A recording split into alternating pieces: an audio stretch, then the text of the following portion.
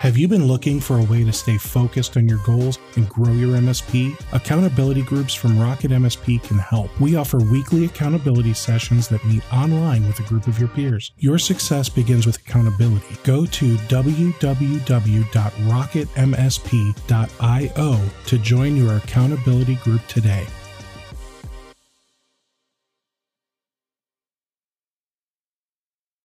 If you haven't heard about Anchor, it's the easiest way to make a podcast. Plus, it's free. There are creation tools that allow you to record and edit your podcast right from your phone or computer. Anchor will distribute your podcast for you so it can be heard on Spotify, Apple Podcasts, and many more. You can make money from your podcast with no minimum listenership. It's literally everything you need to make a podcast all in one place.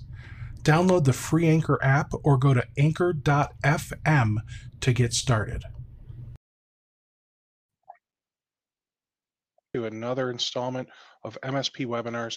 I'm Steve Taylor, and today we have the pleasure of working with James Vickery from Benchmark 365. Sorry about that. And I can tell you that Benchmark 365, they do outsourced NOC and outsourced help desk. And today, James really wants to talk to you guys about how to use an outsourced NOC and help desk effectively, so that way you can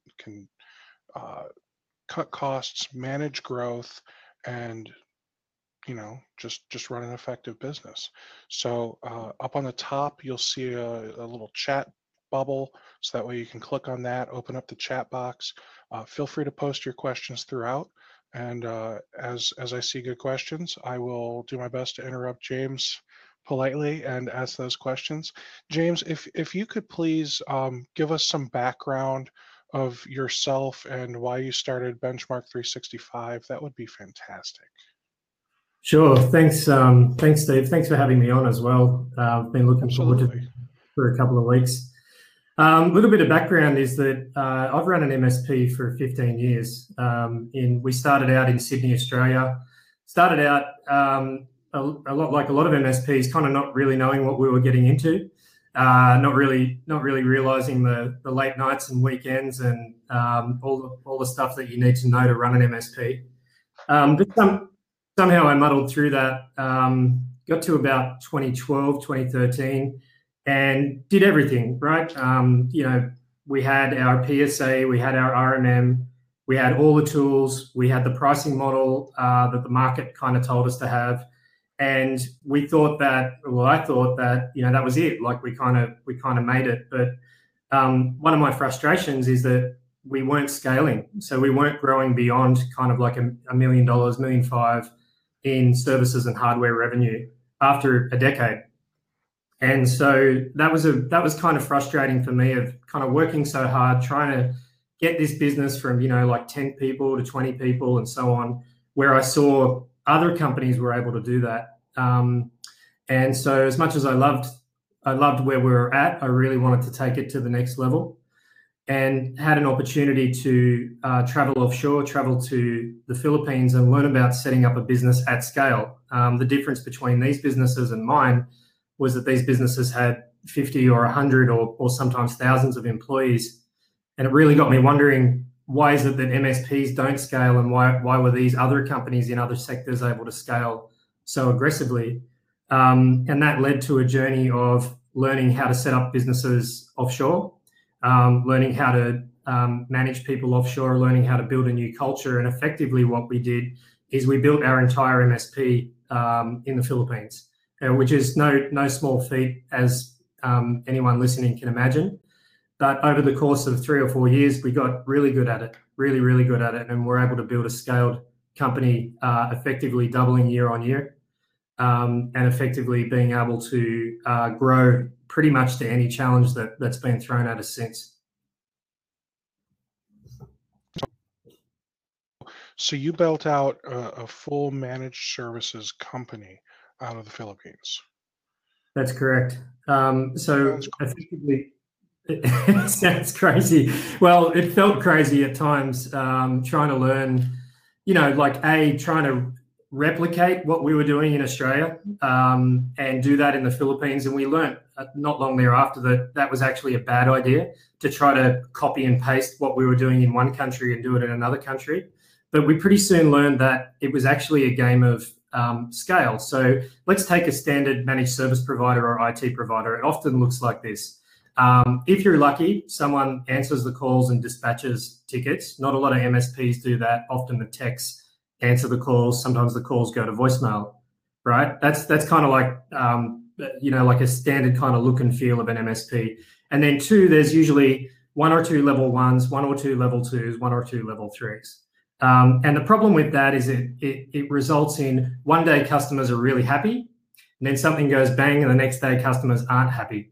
And it's that kind of inconsistency of service. We experienced this with our MSP, that if our dispatcher was away sick for a day, then calls got dropped, service levels went down.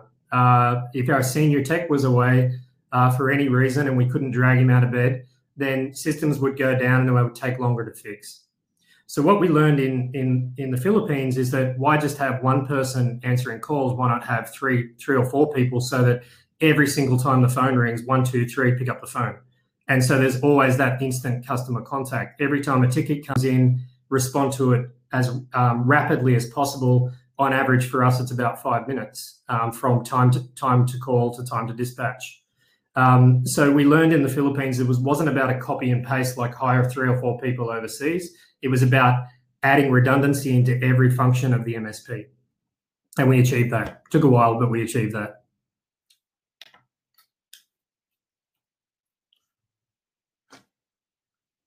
Sorry, Steve, I've just lost your audio.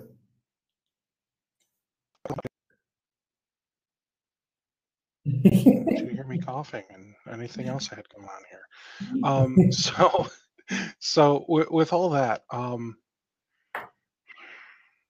gosh, I don't even know where to begin, and it doesn't help. Nobody's asking questions.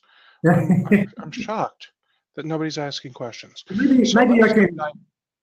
Sure, I can shout out a couple of common questions if you like. But no, yeah, I'm just going to dive right in. I'm not even going to give you any easy ones. So the NOC and help desk, they're located in Philippines. Mm-hmm. So how's their English? Great question.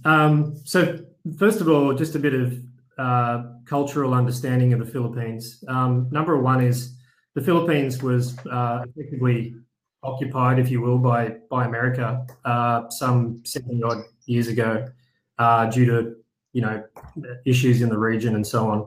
So everybody kind of learned English many years ago in the Philippines, and as a result of that, as a result of this kind of involvement from America, what ended up happening is schools were built that were, English-speaking schools, universities were built. And then in the 90s, what we started to have is, like companies like Verizon and AT&T setting up operations there. And that was kind of like where some of the bad impression about call centers came about was the 90s, right? Like 90s and early 2000s, really bad quality calls due to poor internet connectivity. And it's what we would call kind of like phase one of offshoring, where it was purely a price point. Lots of big companies went there and everybody was really annoyed with the quality.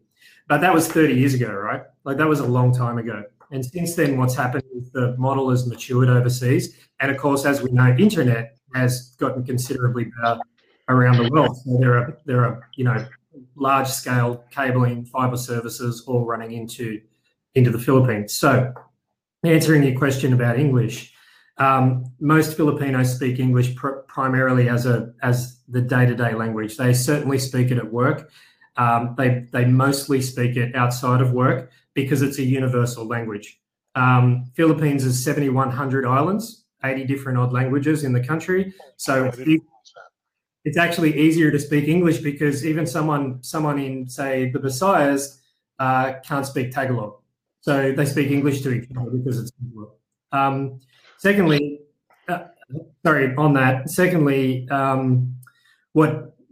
what happens is that English is spoken at school, it's spoken at work, and there's also strong North American accent as well. So because of the American influence, it's actually quite weird to be my next question.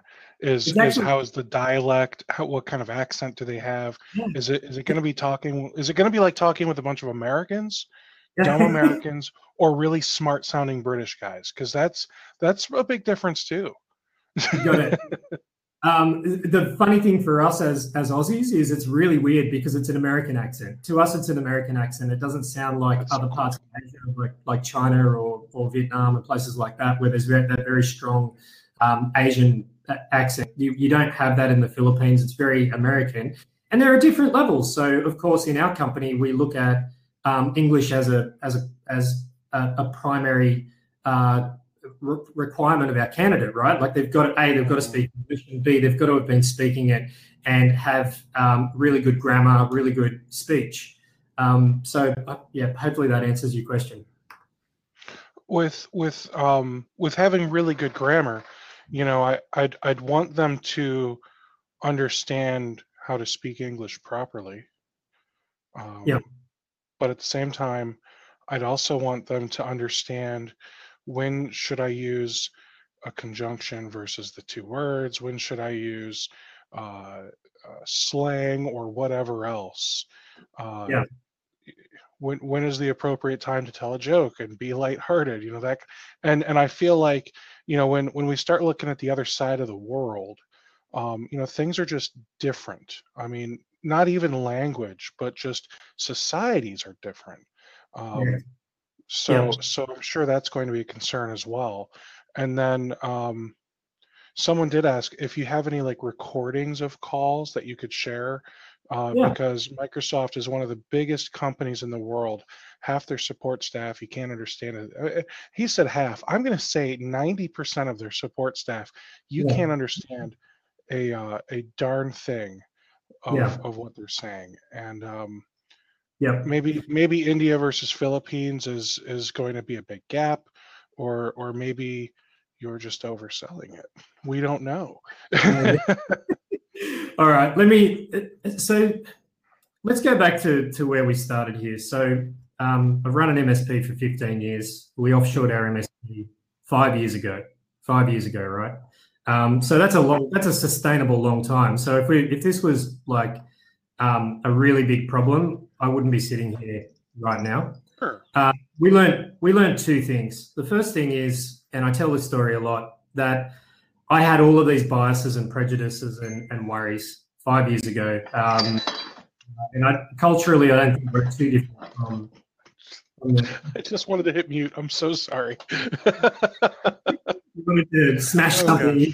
So 5 years ago, we started this journey, had these biases, had these prejudices. And so what I did is I put a team in front of the Philippines. So I put an Australian team here, right here in the town that I'm in now. And I said, you guys answer the calls, you guys filter the jobs to the staff in the Philippines, and then they do the job, and then they filter back to you, and then you call the customer back, right? And you know what happened out of that? The customers were really annoyed because it was taking way too long to get things done. One day, there was an urgent client issue, and one of our Philippine staff picked up the phone. So he bypassed the Australian team, picked up the phone, called the end user, and fixed the problem in a couple of minutes. And that end user was the owner of one of our clients, picked up the phone to me and said, why isn't this guy the one that's just calling me and getting the problem solved? It was quick, he knew what he was doing, I got the issue resolved. And that was a big lesson for me, that we had these biases. This guy only cared about getting his IT problem fixed. He wasn't concerned about who was at the other end of the line, but rather what was the competency of the person at the other end of the line. So as a result of that, we started to look at this differently and say, the most important thing, the absolute most important thing in this day and age is the TTR, right? It's the time to resolve. How quickly can you go from that ticket being logged by your customer to someone either picking up the phone or responding by email and getting it solved? To me, that wipes out 90% of like, I didn't like that person because they had an accent, right? That's the biggest thing. So we focus heavily on that. How quickly can we take calls? How quickly can we respond? How quickly can we solve the issue? And our entire team is KPI'd on that. and along with customer satisfaction. So the other thing that we do is we measure everything with a CSAT score. I'm sure some of your audience are familiar with that. If you're not, you can check out things like Customer Thermometer, Smileback. Tools like that are amazing because they give you instant feedback. Currently, we're sitting at 45% response rate on tickets, and we have a 94% CSAT score. I think that CSAT score is better than what I had when we had purely a local team, because we're able to deal with things a lot faster and a lot more effectively. Excellent. So when it comes to someone asked, what are the levels of interaction? So we understand how people will interact. How does it work when we decide we want to engage with Benchmark 365? Do we have to let's just look at any other help desk. I don't even care. We don't even have to bring up a name of another help desk, but I know some of them charge per user, some of them charge per device.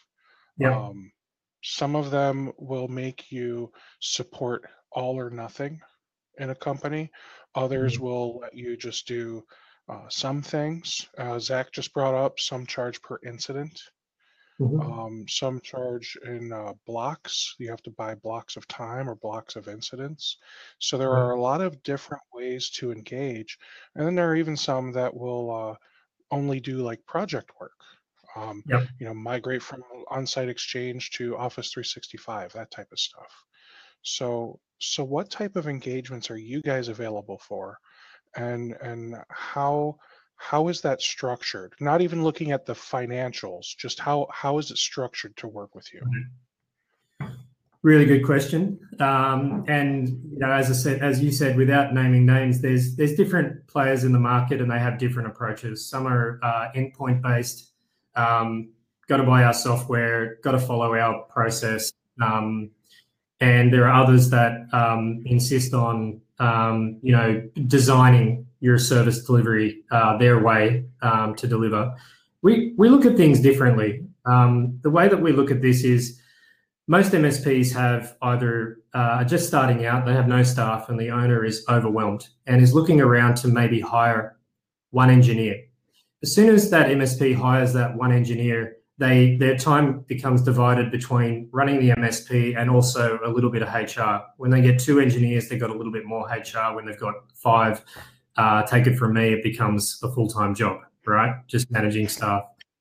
So the incremental scale of an MSP tends to result in more challenges around managing people, managing business processes. And that is why I believe, honestly, is one of the key reasons why MSPs don't scale is they're kind of chasing their tail, just learning how to manage people and how to get people pointed in the right direction. The way we look at it at Benchmark is that we give you a team. So it's effectively a turnkey service where we are an MSP, we understand the industry, we understand the product stack that exists in the MSP space. And so immediately we give you a team. It usually looks like, at minimum, a dispatcher and a first, second, and third level engineer that's in a pod. So they're your guys, and you can utilize them on an on-demand basis. So you're not paying for that, you're not having to scale up and hire 3, 4, 5 people, but rather as tickets come in, depending on the complexity and depending on the customer, for example, we will assign a team member to you. They'll work that ticket. If you don't give us any more tickets for the day, they'll move on to another account, another MSP, and they'll work on those tickets. So the pricing is based effectively on volume on an on-demand basis.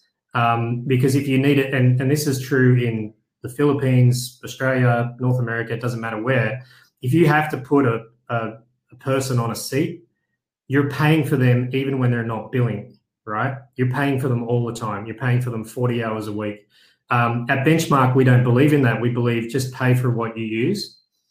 Underpinning that is, well, how do we cost that out? Well, effectively, it comes down to a range of things, a range of incidents, a range of hours, and the types of work that we're doing. So it's probably a little bit deep to get into on the webinar, but we're happy to send out information about that, and people can self-calculate and self-assess. Our number one goal is that no matter what we do, we come in at less than 50% of one full-time employee in any market in the world. But for that cost, you get an entire team. You don't just get one person. We answer the calls if you want us to do that. We provide first level support if you want us to do that. We deliver projects if you want us to do that. And the partner is in control of what we do, when we do it, and how we do it. That sounds incredible. So on demand, I mean, you make it sound like you're the Amazon AWS of managed services outsourcing. So, and I see someone else, technicians as a service, someone just called it. Yeah. Now, so with that team, are we getting like, some people say, oh, we've got tier 1 and tier 2, tier 3, whatever. Like, can you realistically tell me what tiers of service you are able to provide? Yeah, and I'll answer this honestly. In the Philippines, level 1 and level 2 are fairly simple roles to find. Well, maybe for us, we've got a bit of a tractor beam on attracting the best people in our marketplace. But level 1 and level 2 is pretty standard.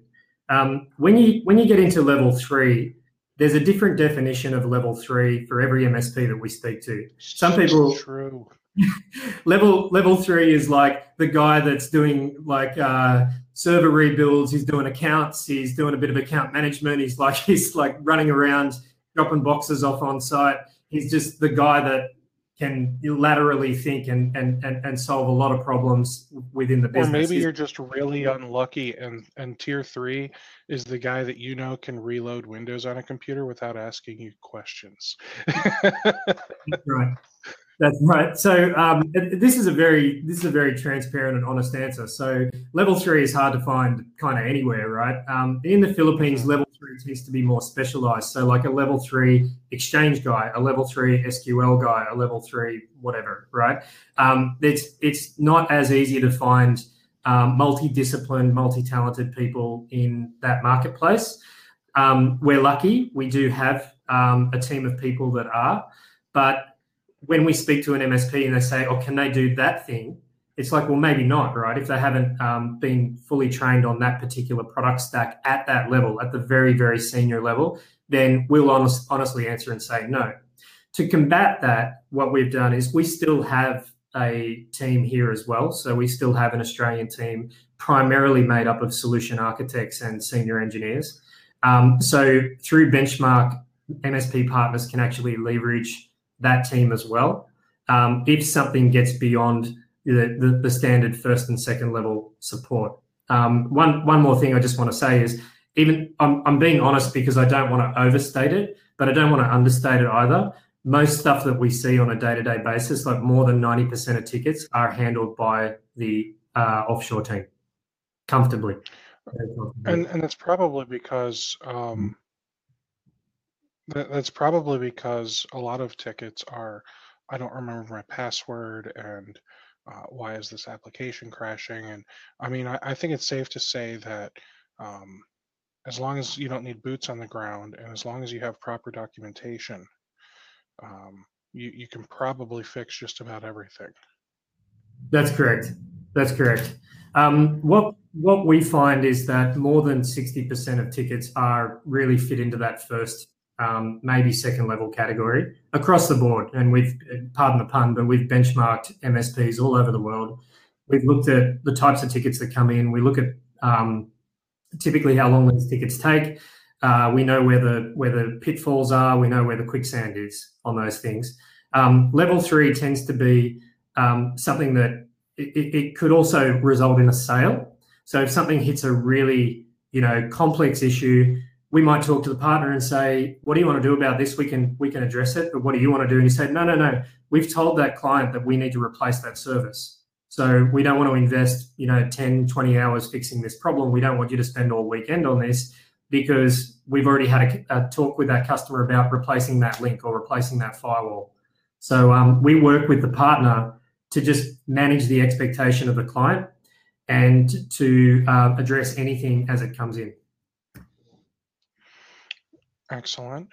And so these people are, you said they're working as an extension of my team, right? Mm-hmm. So as an extension of my team, how do they get access to stuff? Like, let's say we use IT Glue. How do we provide them with access to that documentation? What if we just use Word documents? We've got everything stored on our desktop, and we're just one guy, what if we have a PSA like Autotask? Are they going to work within our PSA? How familiar are your techs with all the different tools that are out there for MSPs to work with? Because I might be using Autotask Endpoint Management. We got Zach in here. He uses Solar Dog, Hound Max, whatever GFI is called these days. We got other people in here on Kaseya, LabTech, everything under the sun. Because as I think we've all learned, there's no one right way to do things when running a business, or else we wouldn't have nearly as many businesses out there. Got it. I'm gonna talk about that first point you raised because it's my absolute favorite. What if we don't have documentation? If I had $1 for every time I've heard that from from an MSP, let me reassure everybody that's listening in today. It's not you; it's the industry. No MSP has 100% documentation. It's not possible. Every time we do our kind of initial engagement, we start talking to a partner, the first thing they say is, I really need to tell you something. We don't have enough documentation. So we're used to that. During our, maybe I should just quickly talk about how we engage. So we have a 3-step process of engagement. One is an onboarding. Takes between 10 and 15 business days where we do some data collection. We have a look at your PSA. We have a look at your RMM. More importantly, we have a look at your documentation and we do a review. So during that time, we might say, this documentation is okay. This documentation needs a little work, and we can work with you to just get the basics down, even if it's just a high-level overview of the environments that we're likely to encounter. Then we document that. We document a baseline for every client of yours that we're going to be dealing with. That happens during the onboarding. Then what we do is we go into a pilot, and the pilot is for 30 days. There's no ongoing commitment from partners beyond that. In fact, there's no ongoing commitment beyond that period. We work in a no lock-in basis, so it's month to month. During that pilot, when the tickets actually start coming in and the customers start calling, that's when we can identify that maybe there's a few other things that we didn't find out during the onboarding process, and we will stop. We will talk to you, the partner, about that and find out how to address this particular concern, because there's no password or the information that you provided, we can't log in. We never involve the end user in that process. So we stop. We have a back channel where we talk to the partner about that, and then we address that problem. We update the process and we go forward again. That's been the way that we've addressed it, because if we were waiting for MSPs to document everything, we're going to be waiting a real long time. We're going to be waiting some months, if not some years, for that. So that's the best way we know how to partner. So we're given 2 steps. The third step is an ongoing engagement. So we're going to hit our stride after the pilot. We're going to have a good knowledge. The team's going to have a good working knowledge of the customer stack, and we're going to be able to address most issues that way. And again, if we run into a problem, we'll stop, we'll talk to the partner. Management is very accessible with Benchmark 365. We're not Microsoft. We talked earlier about some biases towards Microsoft and the Indian call center. You're talking about a very, very large scale company that have distinct business processes that they have to follow. We're your partner, we're an extension of your team. So we don't have that rigid way of working. We have a tacit way of working, just like you do. And we just address things as they happen, and we work with you to improve it as we go. So hopefully that answers just the documentation side of it. Let's talk about PSAs and RMMs. Our approach at Benchmark is we don't want to upend the way you work. If you have a best practice, so if you're satisfied with your RMM, you've configured it to the max, everything's automated, everything's alerting at the right time, amazing. So give us a login to your RMM tool, and we will continue to run it the way that you run it. If you don't have an RMM tool, you can leverage ours. We use Kaseya. I know people have got different opinions about Kaseya, but we've had it for 10 years. We've customized it, and we're not a software vendor. We're not a Kaseya reseller. So if you just need it and you need 20 endpoint agents installed, we'll just give you 20 endpoint agents, and we just charge you what it costs us from Kaseya. That way you're not committing to an RMM, you're not having to buy a product. So some people listening in might think that that's good because they're thinking about buying an RMM and haven't gotten to that stage yet. You just leverage ours with Benchmark. But if you do have your own, we're not going to change it. PSA is another beast altogether, as you can imagine, because if you have multiple techs in your system, then what we need to do during our onboarding is work out a ticket flow. We need to be able to process tickets. We've got a team, and they've got a place where they need to work and enter time. So we have a system that we use to do that. But we can update your PSA as we go, or we can work out another process depending on the flow. It really comes down to the team dynamics. Some of our partners have no team, so it's simpler to just push through us. Some have a large team or have heavy customization, and it makes sense to push through you. So again, just kind of the philosophy is to work with you as a partner, as a labor force, and work with you in the most efficient way possible. Does that make sense? I can't hear you, Steve. So my screen did weird things. I'm also trying to do tech support on this because some people complained about the quality. So I'm working with Henry from Demio to see if there's an issue or if it's just I don't know, but we'll figure it out. So that was a lot of information. So Yeah. it sounds like you guys are really able to provide literally every level of everything. If we don't have the tools, you'll give us the tools. If we have our tools, you'll use our tools. You just kind of handle it, and that's fantastic. Yeah. So, The way we look at it.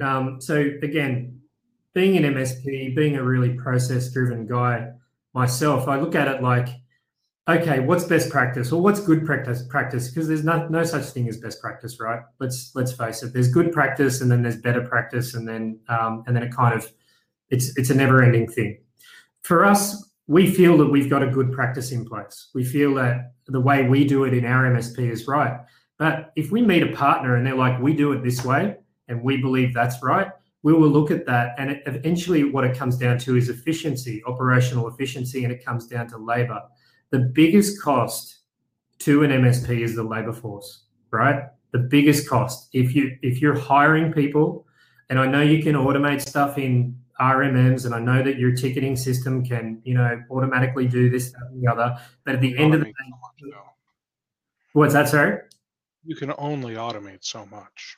You can only automate so much. So at the end of the day, a tech company is a labor company, right? Customer calls, some human typically has to deal with a problem and get it fixed.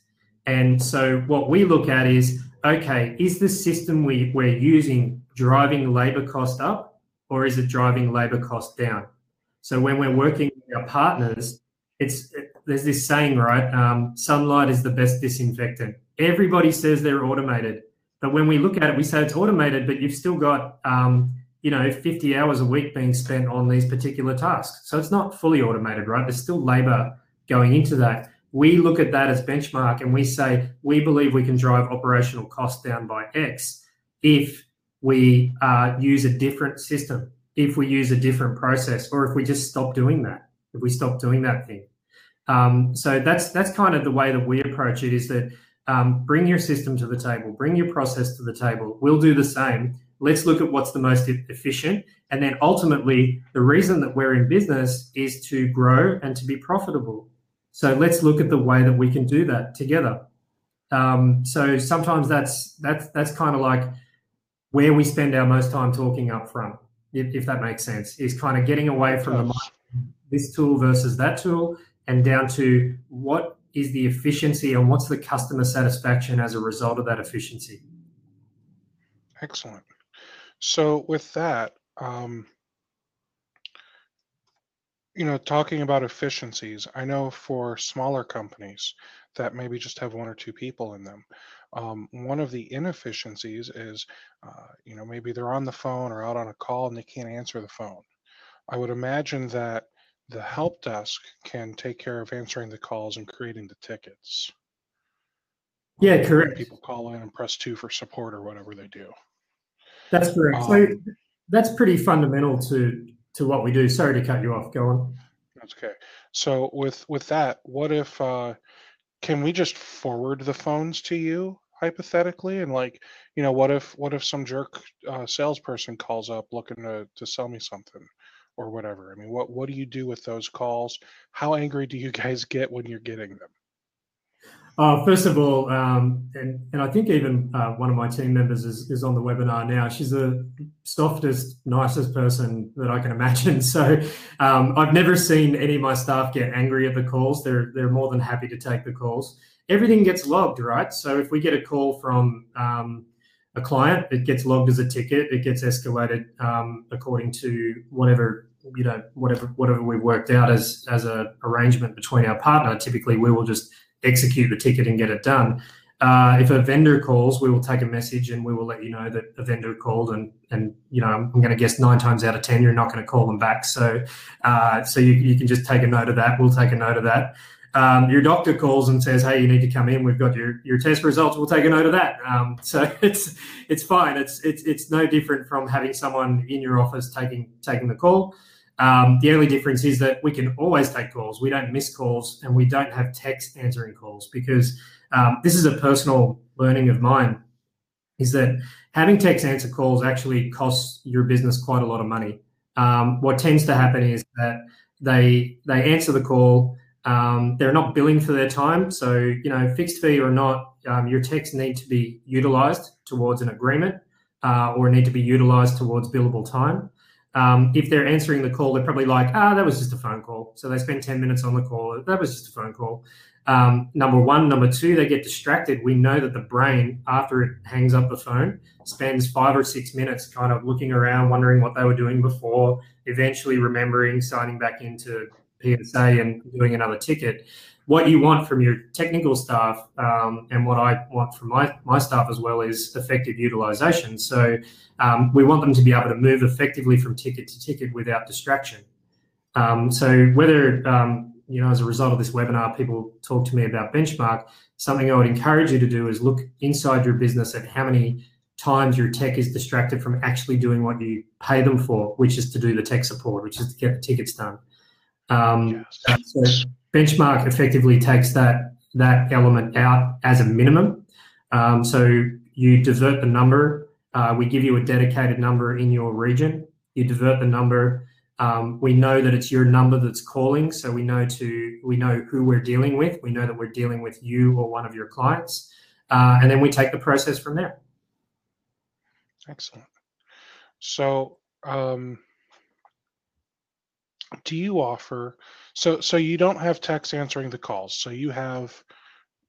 What do you give them as a title? Call answerer people. Yeah, dispatcher, dispatch coordinator.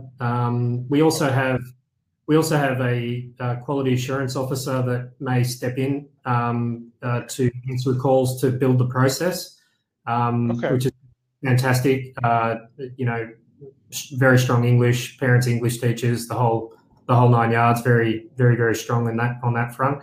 We also have a client services manager who, if for any reason, a customer, for example, gives a neutral or a negative survey, we'll actually ping back the end user and say, what could we do better? What happened? As you would know, running an IT provider, sometimes it's the customer. The customer got the wrong end of the the stick there, and it was actually something that was a misunderstanding. We'll explain that and get the facts. If it was negative for some other reason, we'll address that. So we'll talk to our partner and say, look, we had some feedback from John at XYZ company, feels we could have done better here. Here's what we told him. Here's what we've done about it. Maybe you'd like to give them a little bit of love as well. That is way more than we ever had when we had just a localized team, by the way. Think about these extra heads that I just mentioned, extra dispatchers, quality assurance, client services. We never have in markets because it's just, I wouldn't say never, but it tends to be a function of a multi-million dollar business versus a smaller MSP provider. Excellent.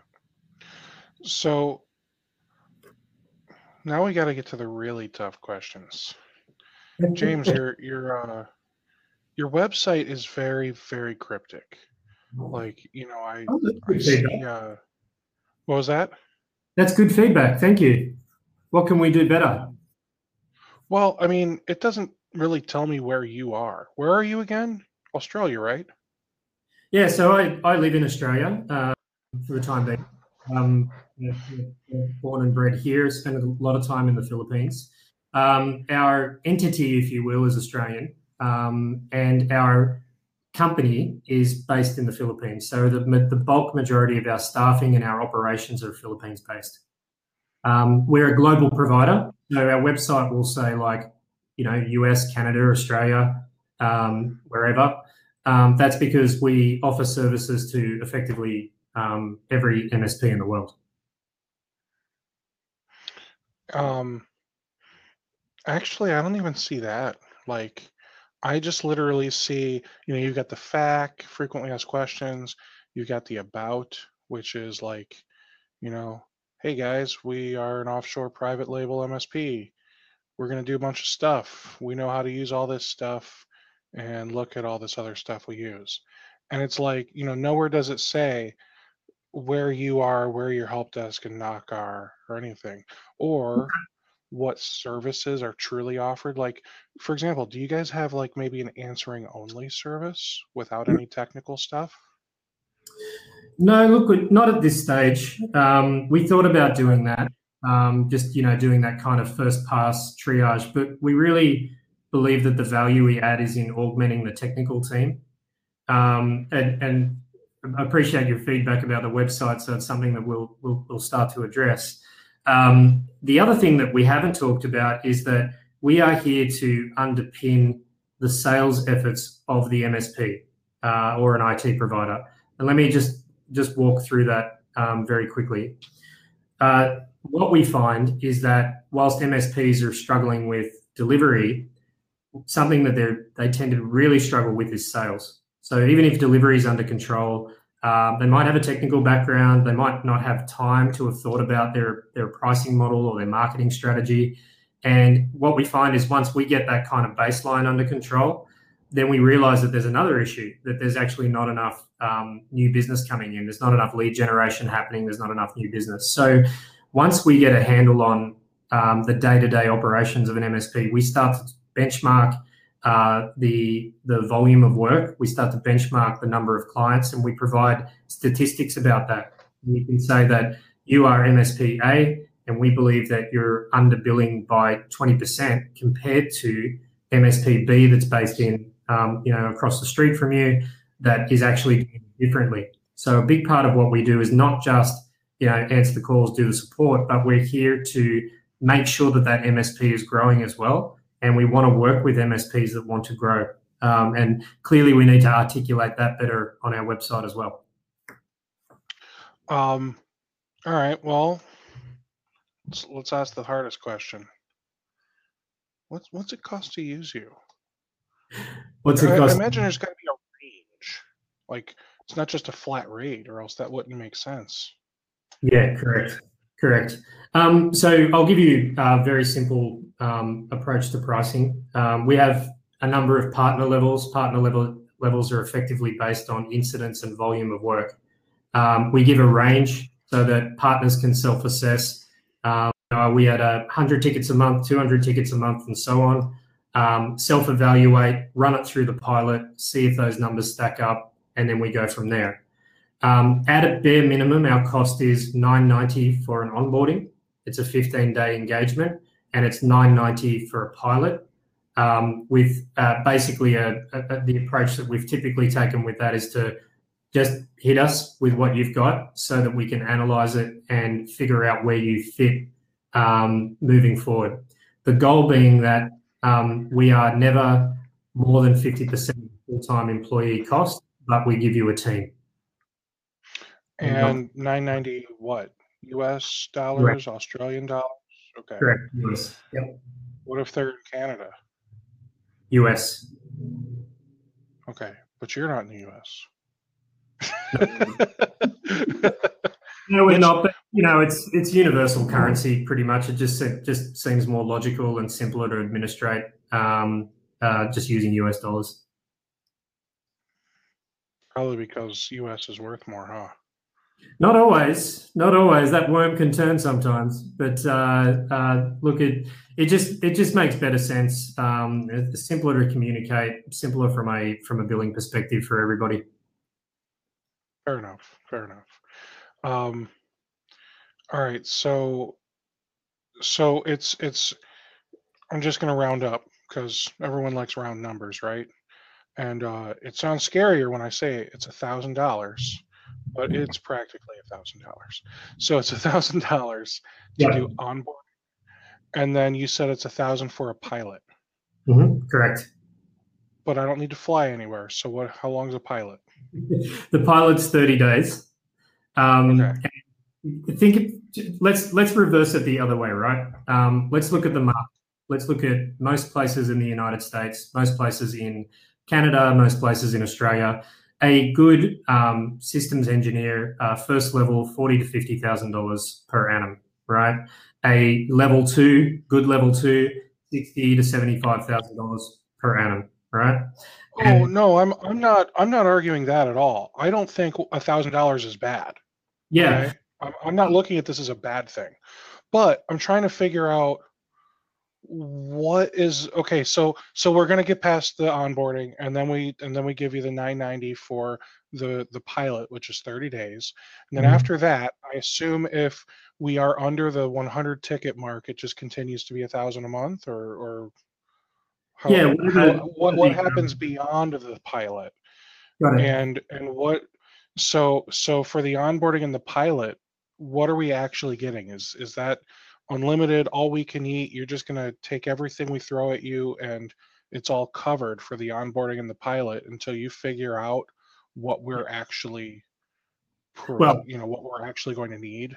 Yeah, depends on the size, right? So if you've got 10 engineers and you're doing 500 tickets a week or whatever, we're not going to go into a pilot and just take all of that on and happy days. It's not just because it would not be commercially viable, but B, we need to scale up to meet that particular demand. So what we look at is what's a fair and reasonable approach for a pilot, or you want to call it a trial.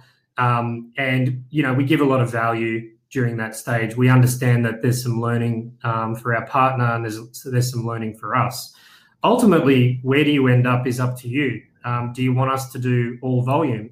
Then we'll provide a range of volumes for the partner to choose from, and we will just stop at that volume, or we will manage that volume for you. Some partners have, and there's a case study on the website where a partner had outsourced everything to us because he now focuses primarily on sales. So he's doubled his revenue in 12 months, focuses on sales. And for him, it's not a question of what does benchmark cost, but effectively to deliver the same volume of work, he would need 3 people in his company, right? So we look at it as, well, we would not come in anywhere near those 3 people. The reason that I sort of jumped out of my chair at the $1,000 thing is sometimes I think one of our challenges in communicating benchmark is we're not a software vendor. So we're not selling a tool per endpoint that's $5 an endpoint or $25 an endpoint. It's a labor service, and what we're here to do is reduce overall labor cost for our partners, ideally by 50%. Often it comes in at even less than that. Okay. And I don't think anyone is in disbelief about that. I think what we're just trying to figure out is, so I just want to make sure I'm understanding it correctly. That way, if in 2 weeks from now someone says, "Hey, how's that guy do the pricing over there?" I can sound like I'm not a complete idiot. So, Cool. um, all right. So you have tiers, right? So and it's not good, better, best. It's volume, right? Correct. It's volume. Okay. Yep. And if any of Okay. your So, if anybody listening in wants pricing, it's something that we're just happy to send over. So we have an information pack that we can send.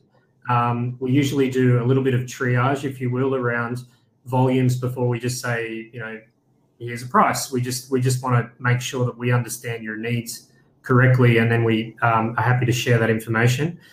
You can contact us via the website, which Steve has pointed out needs an update, or you can just contact me directly, which is james@benchmark365.com. and is that you said that's something that you give out? I mean, I'm just going to throw out there. If you click the little button in the bottom right, it says "Go Backstage." Yep. And then there's a section called handouts. You could hypothetically drag that file into there and let people have access to that from here. Obviously, Yeah. I know you're trying to build your sales funnel, but Yeah. there's just still a lot of mystery, and I think a lot of people, and I'm looking in the chat, and a lot of people are saying, okay, he's still building value. He's still trying to prove to us that his pricing is stellar, and that we're going to get everything that it's worth. And I think that's the part where it's not that we don't believe you. We just want to know the price. and beyond that, like, okay, so let's say I'm on the smallest tier volume. Do I stay at $1,000 a month? Correct. Yes. Okay. So our minimum tier is $9.90 per month. Okay. So, and that's for 100 tickets a month? Yeah. So I don't actually. I'm just trying to. In front of me, but I'm super small. Okay, so I'm just looking at this for me right now. Yeah. Okay, so it's $1,000 a month for up to 100 tickets. And what do you guys consider a ticket? Is a ticket something that goes from dispatch to a technician, or if that pesky sales guy from ConnectWise calls and they make a note and just, I don't know if they email me or whatever, is that a ticket? Yeah. So we look at this like this. How many dumb tickets do you get a day? Right? You get a whole bunch of NOC tickets that can probably just be closed. It might take a minute to close those.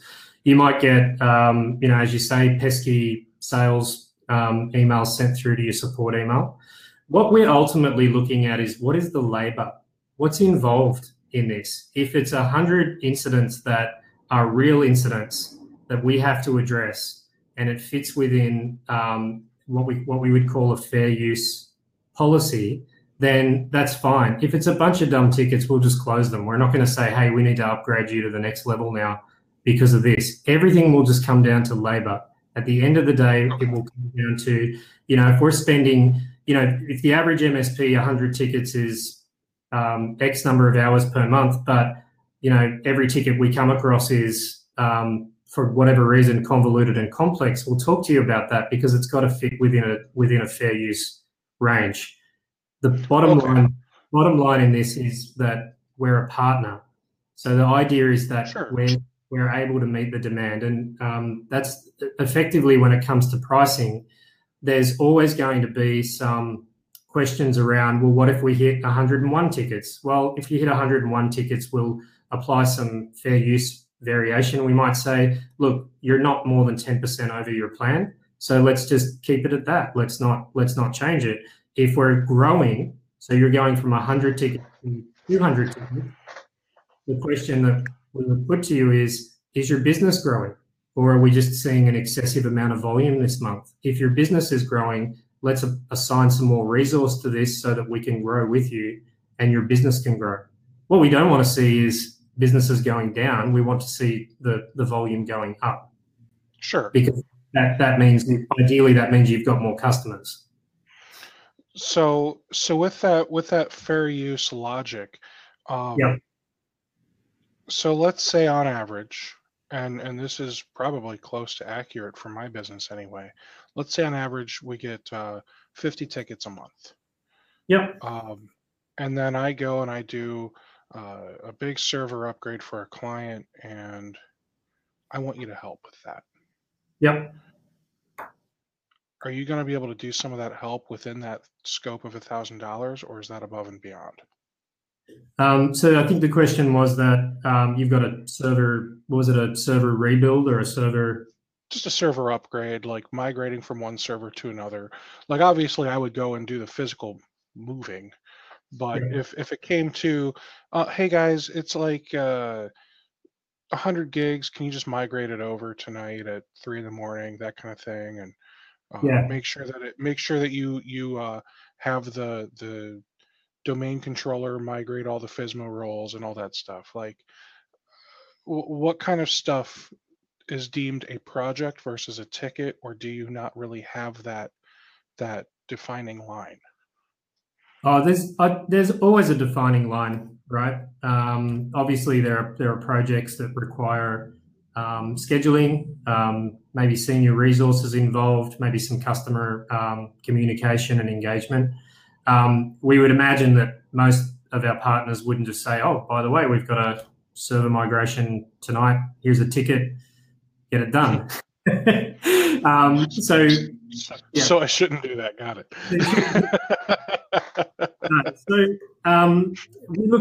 We look at that. We would look at that as a project. We would have a project team assigned to that. By the way, that's not an issue technically for us to deliver. It's pretty common. Also, 365 migrations are very common. In fact, they're a daily affair in our business these days. We would treat that separately. We would treat that as a project.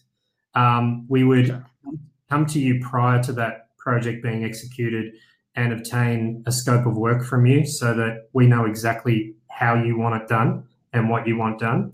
Sometimes our partners say, "Can you develop the scope of work?" So we can actually engage our team to develop the scope of work, have you sign off on it, maybe you need to go and get the customer sign off on it, and then we'll deliver the piece of work. And that was going to be my next question was, what if a customer comes up to me with something I've never done before, and it's something that's a reasonable request. It's within the scope of what you guys normally do. I just have no idea how to do it. Is that something I can say to you guys? Hey, I have my customer needs this done. Yep. Can you help me figure it out?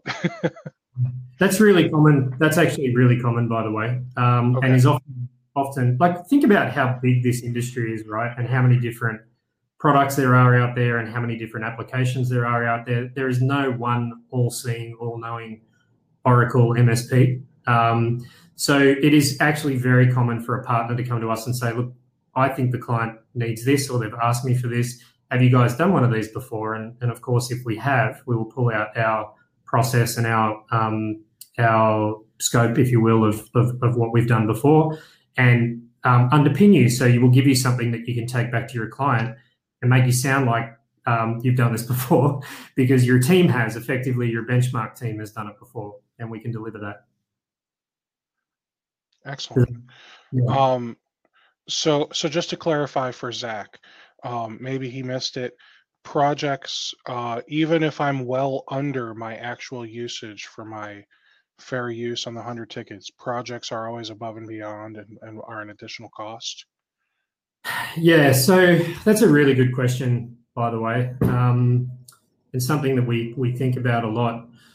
First of all, we haven't found too many partners that fall significantly under tier 1 level, meaning that they may, for example, have fewer tickets, but they might have a higher labor volume, or they might have a higher ticket count and a low labor volume. But going back to the fair use thing, we look at different vectors, and this is why it's hard to just say, here's a price sheet, off you go, because I think sometimes it needs a little bit of hand holding to understand how we do it and how it actually works out fair for the partner, and also a win-win between our two organisations. So Sure. I'm more than happy, just to clarify, to share pricing, but I feel that it warrants a discussion with the partner to really convey this in terms of the size of their business and what they need at this stage of the game.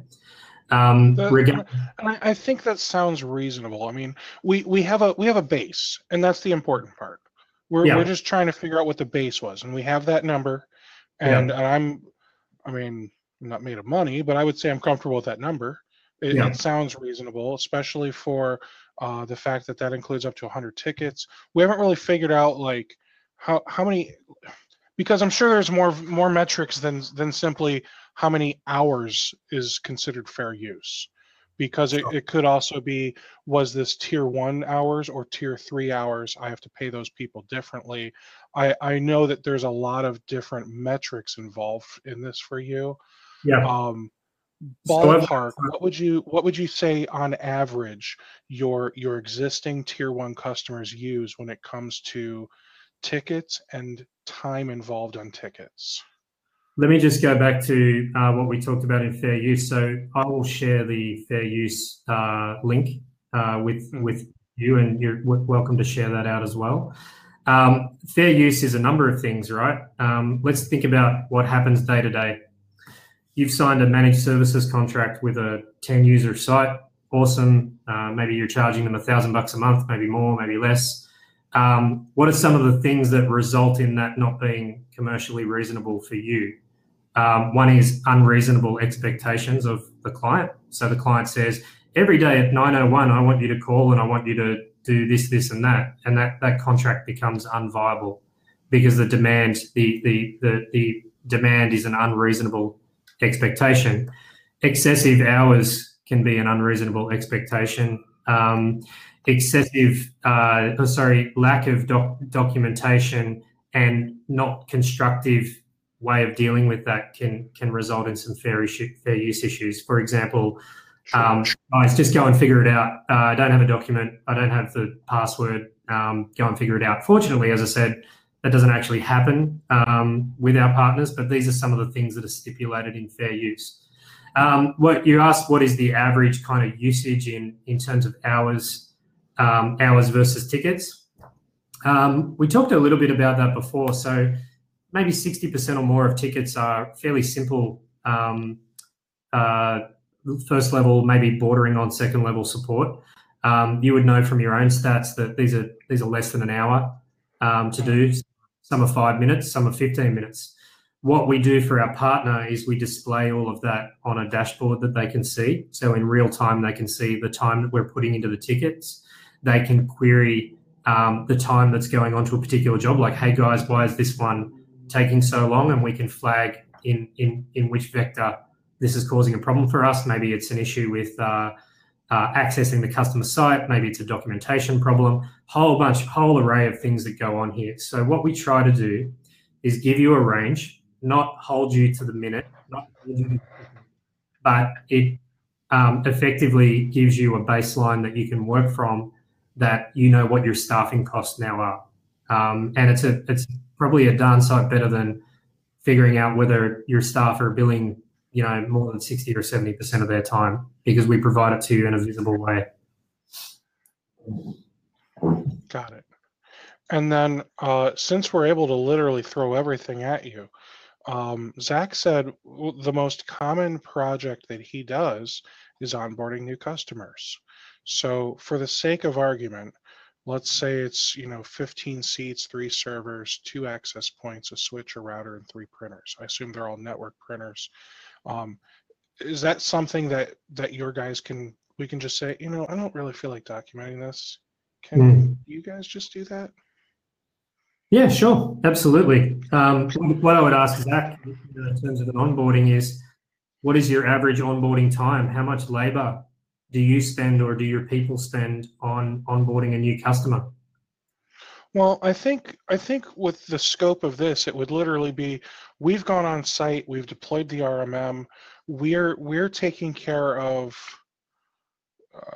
the hands-on stuff, the working with the customer stuff, and training them. And we just want your guys to, and I would assume it could probably even be a tier 1 person, assuming they know how to read and write. We just need someone to go through the RMM and make sure that everything's being documented correctly in the IT Glue or IT Boost or Word or whatever documentation system we use. What passwords are there? Because we probably have gotten some type of sheet, I would assume, from the customer. Hey, I need all these passwords from you, and we get all those passwords on the sheet. We need someone to put it in the IT Glue and make it look good.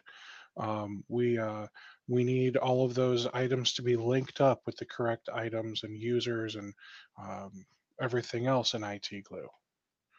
Okay. Are you guys still able to hear me? Because my computer is doing crazy things again. I can hear you fine. Okay, good. Really simple, quick answer. Yes. Okay.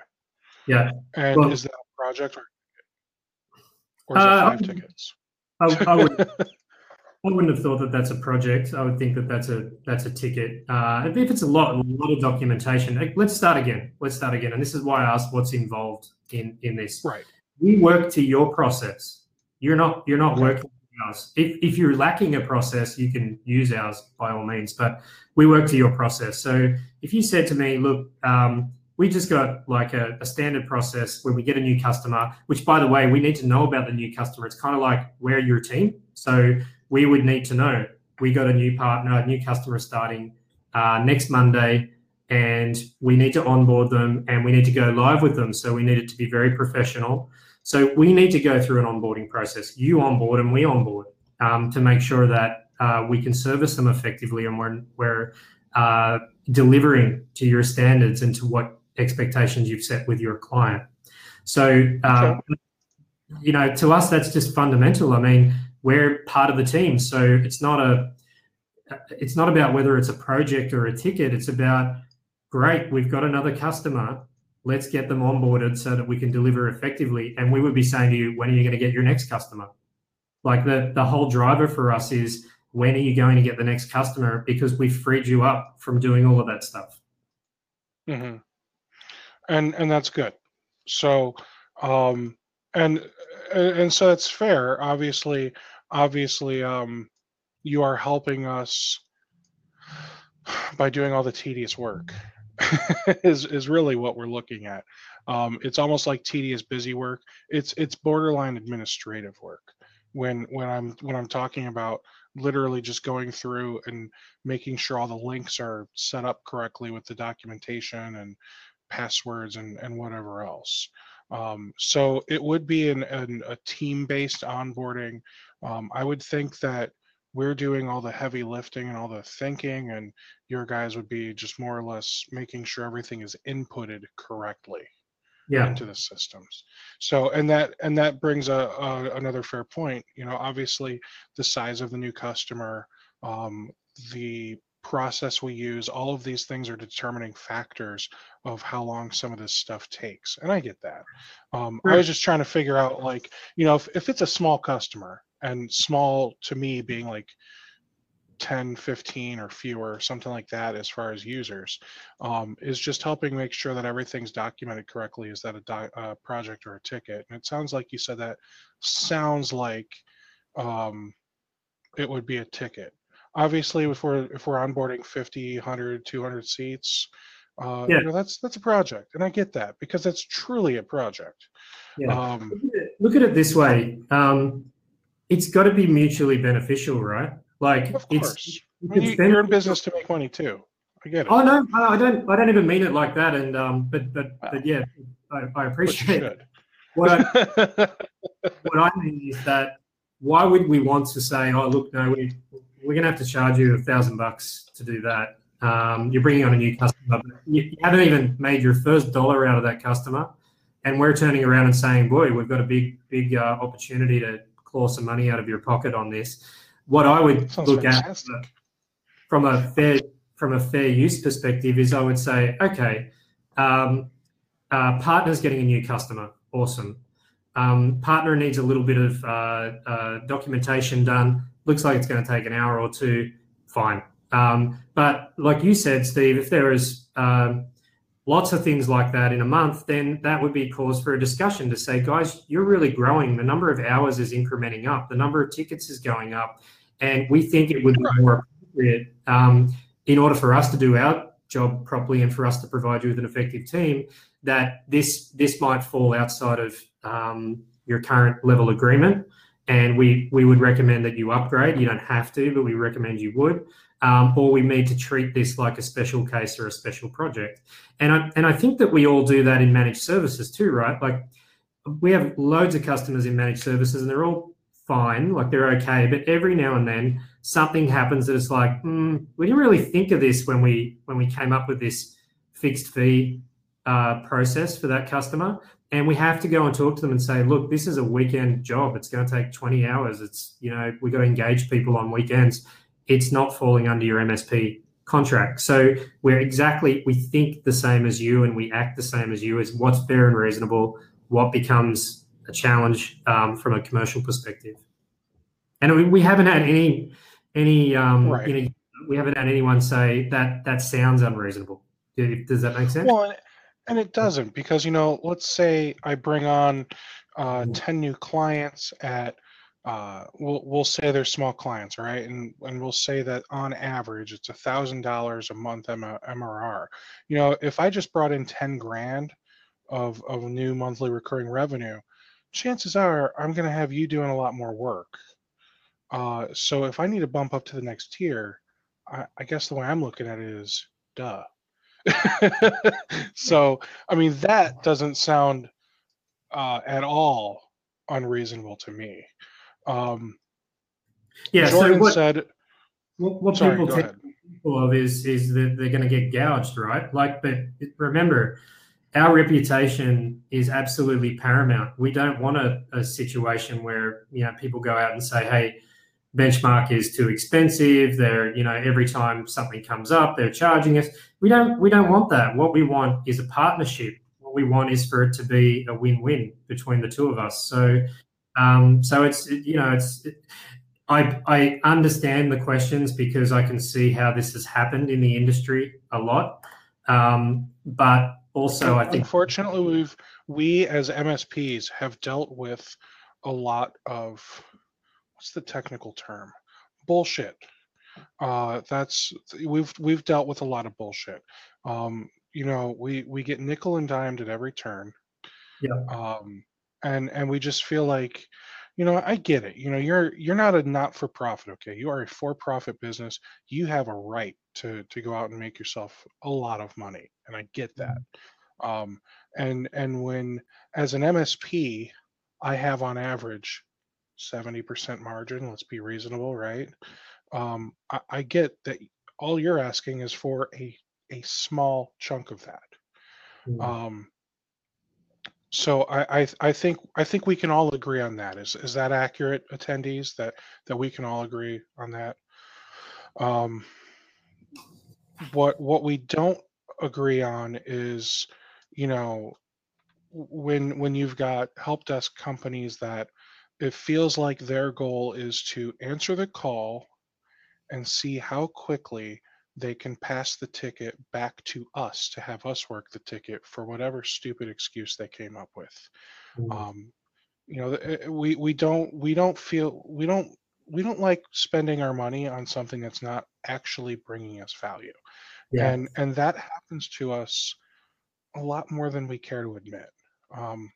I've said before in other webinars, I'm the guy that has used every PSA and RMM tool at least twice. I have a problem, okay?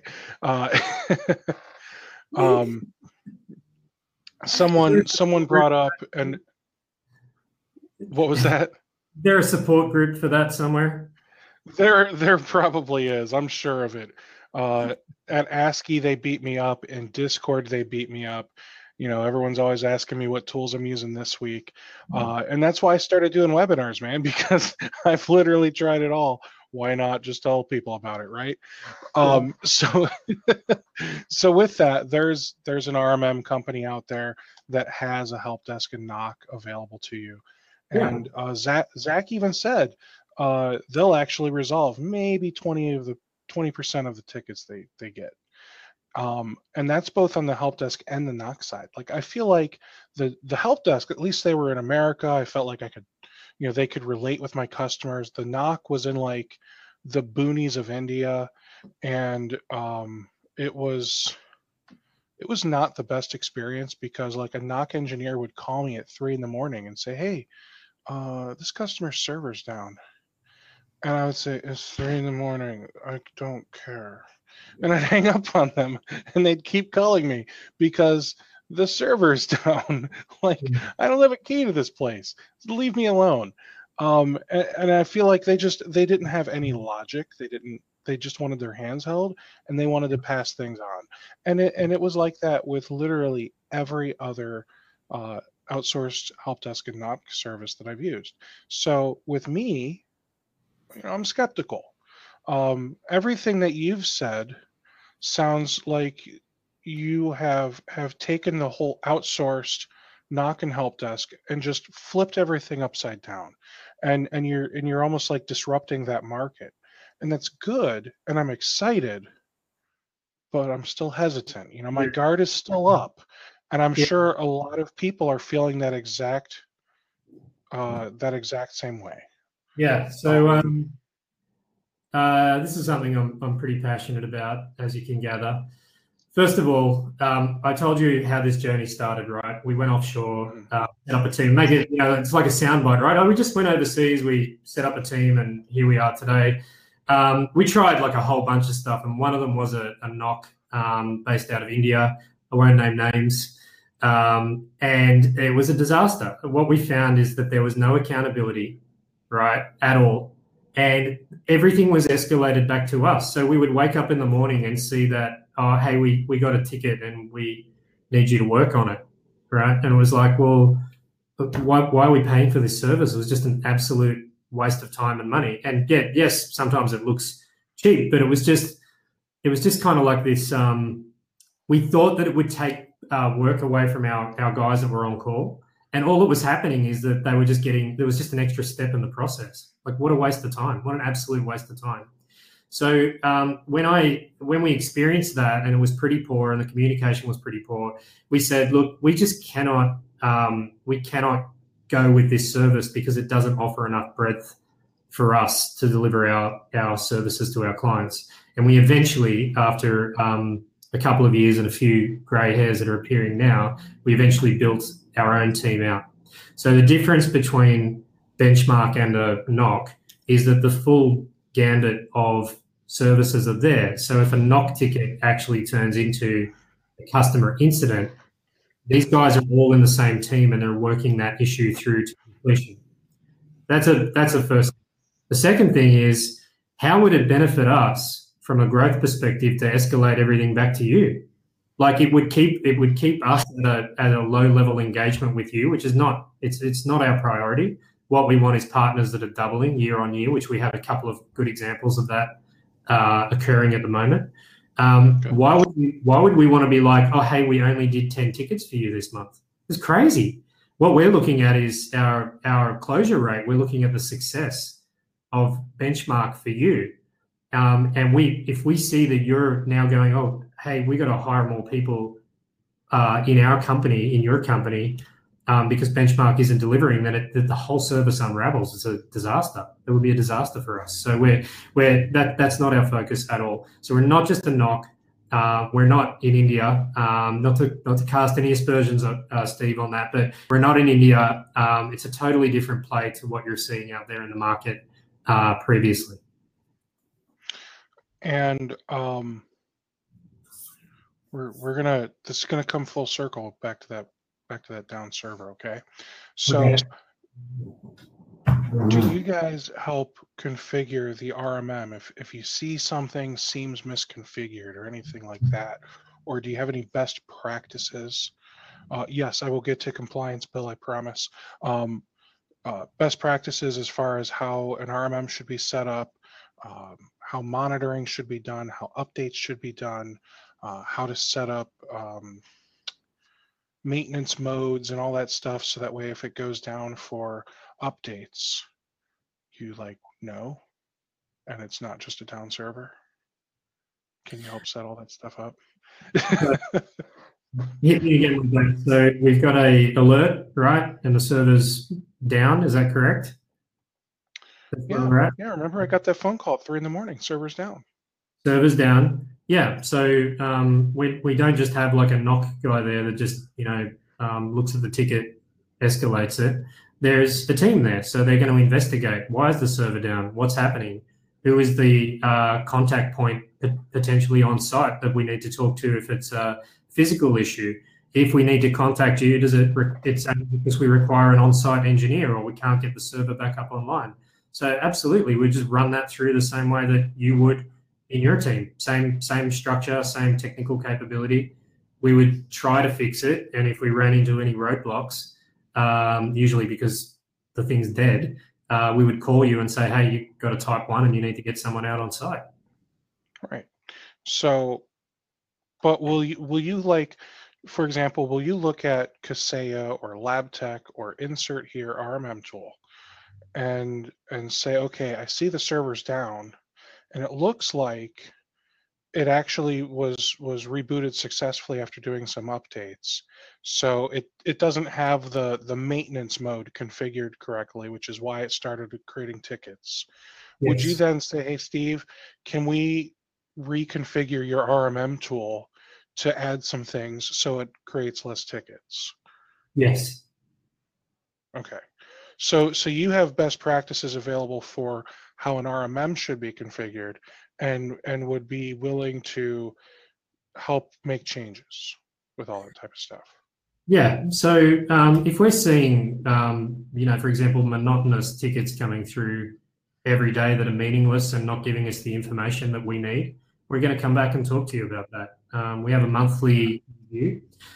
Because keep in mind, right, we've only talked about some very peripheral things like how many tickets a month, how many hours a month, how many, blah, blah, blah. Remember that we're looking at all of this data, right? Like it's our business. It's our business to look at what's happening every day on the ground and to make changes and adapt to our partners to meet their demand. That's in our best interest. So we will do a review, and if we find that there's something that really isn't working well in the RMM or really isn't working well from a support perspective, we'll talk to you about it, we'll give you our advice, and with your permission, we'll implement it. What we won't do is implement any change in your environment or your customer's environment without your permission to do that, obviously.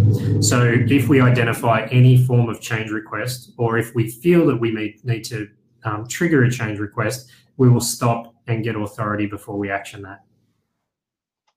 Perfect.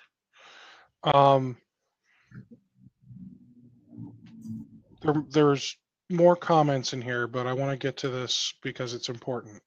Are you able to be compliant? So let's say I have clients that are in the financial industry or in the legal industry or any other industry where there's HIPAA, SOX, FINRA, the one that starts with a G that I can't think of, GBLA or something like that. What can you do there? Okay. We've had conflicting advice on this matter, and I think it depends on who you talk to, but let's just talk broadly about compliance. You're not offshoring any data with us. We're not downloading any data from you or your client systems. We're providing remote support. We're logging in with the tools that either you provide to us or the tools that we supply, and we're logging on and doing remote support. So there are different viewpoints on this. Some just say absolutely not.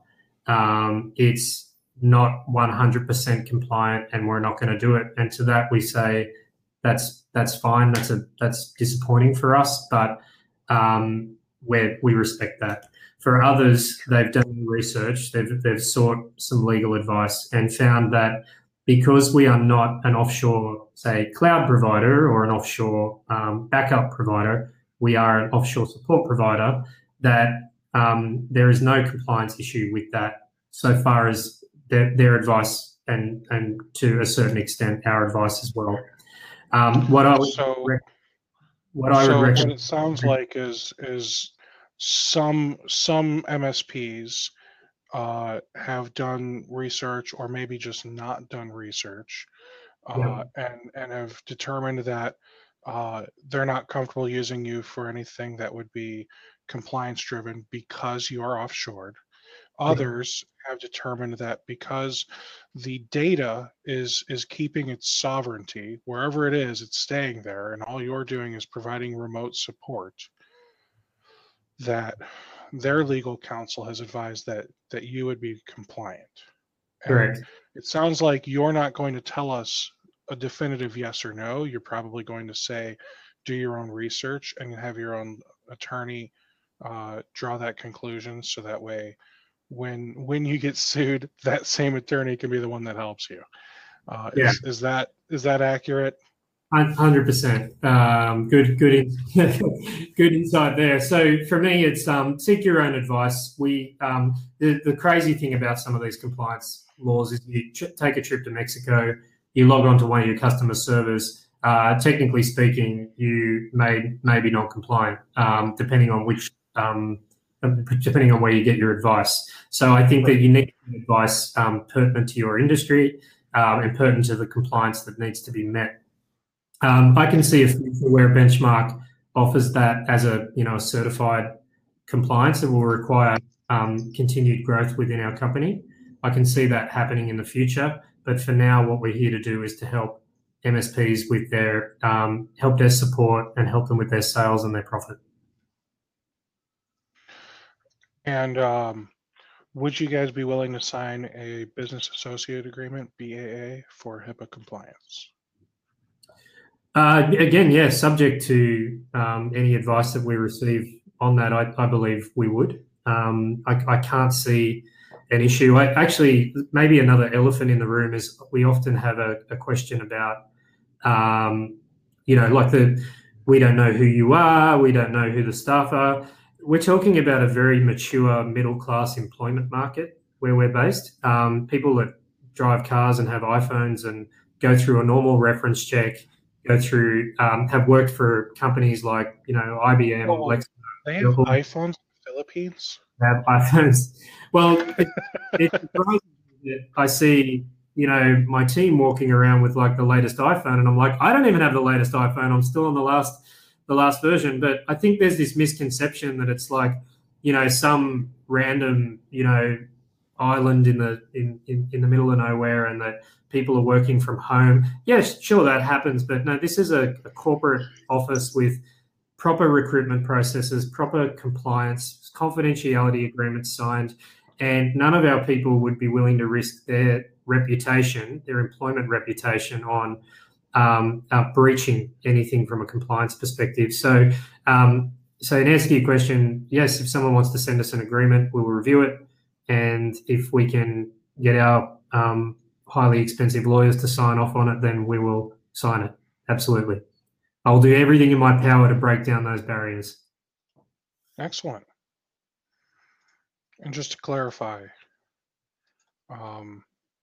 going back to some of these other statements here, Justin said, it'll be interesting to see if this business model is successful. It seems to me that their offering is a bit too wide, which may be a downfall. Specializing in ticketing help desk for a fixed monthly fee based upon clients served seems like it would be the sweet spot. Including projects or onboardings seem like it's opening a door to disaster as far as pricing and expectations goes. Yeah, so I don't think we ever said we include projects. There was a specific question around a small micro thing that needed to be done, that might take an hour or two. And I said that if it falls under fair use, then by all means, we'd get it done. Projects are separate, need to be scoped out. We charge for projects. and you would agree on that, and it would be at a fraction of what you would it would typically take for you to deliver it locally there in the States or here in Australia. In terms of the scalability of the model, something that we've put a lot of thought into. First of all, where I see, not to mention any kind of competitors' names, but where I see is the scale is way too vast. So there's 500 people, 700 people, and you can get a different person every day of the week, right? So what we do is our team are broken down into pods, or what you might refer to as two pizza teams. So they're only assigned a limited number of accounts. They're only trained on those limited number of accounts. So we're not just giving them like a whole bunch of broad knowledge across multiple partners. We train them so that they specialize in those partners. And we believe that is quite scalable. It's working well so far. It's always going to be a challenge. And the only commitment that I can make is that this is my life. I'm so passionate about this. I've been doing it for long enough. We come up against obstacles and we fix them. If I could share half the problems that we've had this week in sort of growing and scaling a business, we'd need another several hours to talk about it, and I might need but this is I am so determined, so passionate about this industry. What frustrates me the most about this industry is this IT services industry is a $96 billion global market, right? And yet, day in, day out, of the thousands and thousands of MSPs that I meet, I hear things like either A, there's not enough work, or B, we can't deliver the work, right? How crazy is that when there's $96 billion of services out there to be delivered? Get it, some of that's enterprise and some of us guys aren't playing in that space, but that is a big market. That is a really big market. Yet most MSPs struggle to make it past $500,000 or $1 million a year in annual revenues. Very few make it beyond $1 million in annual services revenue, and I've got the data to show for that. And the reason for that is that they struggle to deliver. And what we're trying to do is provide a solution for that. So, the phone is answered, right? Great. First, second, third level support, done. Great. Projects are delivered. Great. Can we do it all? You might say no, and you might need to augment with us. You might need to keep a couple of people that can do very specialized stuff. We're never going to do on-site for you. I'll just put that out there right now. We're never going to be able to come fly on out and drop a box in. That's what you're there to do. We're never going to account manage your client or sell to your client. That's what you're there to do. So I hear that worry. Leave it on my shoulders. I'll take care of it. Fair enough. How long has Benchmark 365 been around? We did our first pilot with a company called Infinite Edge. You can check them out on our website. They're your case study, yeah. Case study. So we did our first pilot with Martin from Infinite Edge in May or June of 2016. That pilot was incredibly successful, and we launched Benchmark not long thereafter. So you've been live for over a year now. Yeah, about 16 months. Yeah. Okay. And how many engineers or technicians of all the different tiers and all that, how many employees do you have that are doing tech work? We have currently 33 employees covering all time zones, and that is growing. Yeah. So you're still small, you're still nimble, but it sounds like you're continuing to see growth month over month. So it doesn't feel like this is a failing business model for you by any means. There's not a day that goes by that we don't hear from half a dozen MSPs looking to work with Benchmark. There's something about our approach that I think works well. I think that, and I certainly I hate being locked in, right? I hate it when a new tool comes out in the space and they're like, you got to sign this 2-year contract and commit to X thousand agents or whatever. It drives me crazy because I can't predict in my MSP what it's going to look like necessarily a year from now. We don't do that with Benchmark, so it is effectively a service that you can start and stop. And I think that we'd like to keep it that way because I believe that MSPs want to be able to decide their own destiny. They want to be able to decide where they want to go. So effectively what happens is once we get past the numbers, and we've shared a few of those today, and once we get past these questions, which are very common, people say, well, what have I got to lose, right? Like I can just go at this for a month, 2 months, 3 months, see how it goes. And if it doesn't work out, we'll try something else. So I think that level of flexibility is what's driving a lot of growth for Benchmark 365 at the moment. I have more. I'm just trying to figure out which one I want to do next. You're not going anywhere then, is really what it sounds like. Man, I got nowhere to go. A couple of months from so committed, by the way, so committed that in a couple of months' time I've convinced my wife and what will be 3 kids that we're going to move to North America. We're going to start in the US and we're heading up to Canada, where she's from originally, because I believe in growing this, and I believe that I need to have a presence as CEO of the company in your side of the world. That's a commitment right there. Like I've got a house with a white picket fence here. We're going to pick up and we're going to move over there because I'm very, very passionate. You're talking about a business that I've committed to a team of people. So I've hired a whole bunch of people who I'm incredibly passionate about working with. And yet, actually, I do want to say one thing is that I do understand the biases and prejudices towards offshore and all of that, but these are like people, right? Like it's not some random kind of behind the scenes, robot somewhere. These are people. Like these are people with a job, with families that go to work, that work for me, that support Benchmark 365 and our partners every day. So it's a bit of a foreign thing for me when people ask about, some of the, I guess, the negative sides of it, because I don't see it. I actually don't see it because I've been doing it for so long and I've lived in that country and I've spent a great deal of time with my people that I just see this as my team, this is my staff, right? And what I would say to everyone in the world, US, Canada, Australia, UK, it's not about where your people are, it's about what your people do, right? If you can find an amazing person that doesn't live in your country but they can do a great job, the way the world is structured now with technology, there's no reason not to hire that person. There's no reason not to give that person a chance to have a great life and to give them an opportunity to work and grow.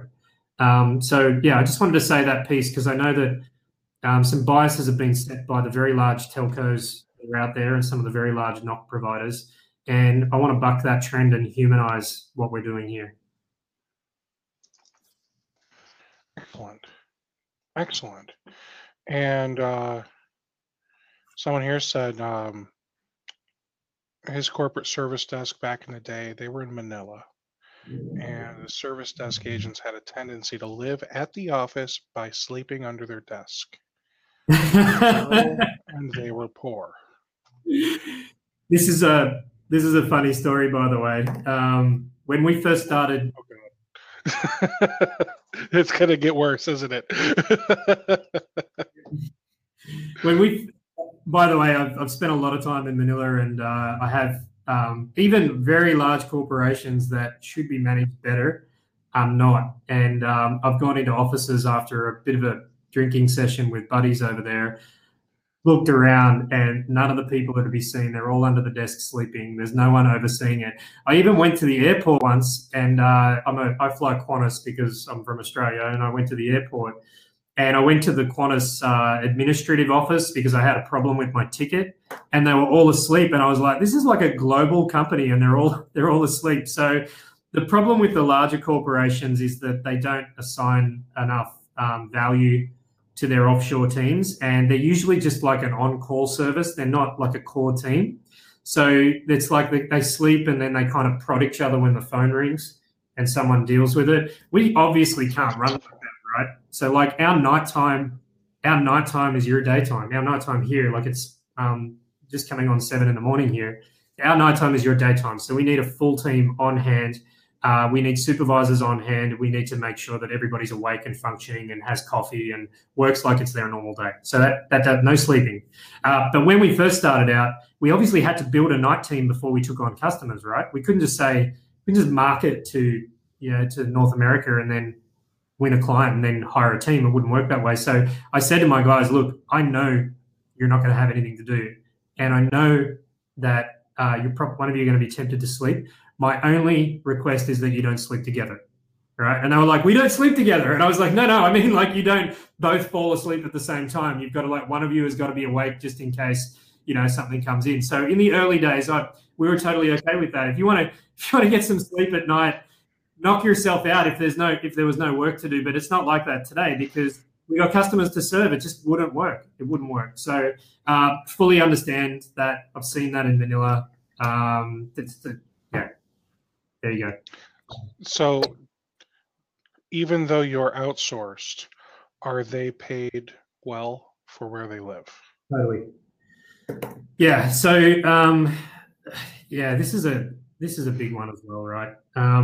Obviously, parts of the Philippines are a third world country, and it's tragic. Some of the challenges that they face regionally have resulted in a very, very low minimum wage in some parts of the country that would not be acceptable for us. And it's certainly not acceptable for our team, who are primarily degree educated, qualified, competent, certified engineers and customer service personnel. So they are paid very well. You would see in a third world country, you would see that a lot of people get to work on a tuk-tuk or a jeepney, or they walk, or they can't get to work.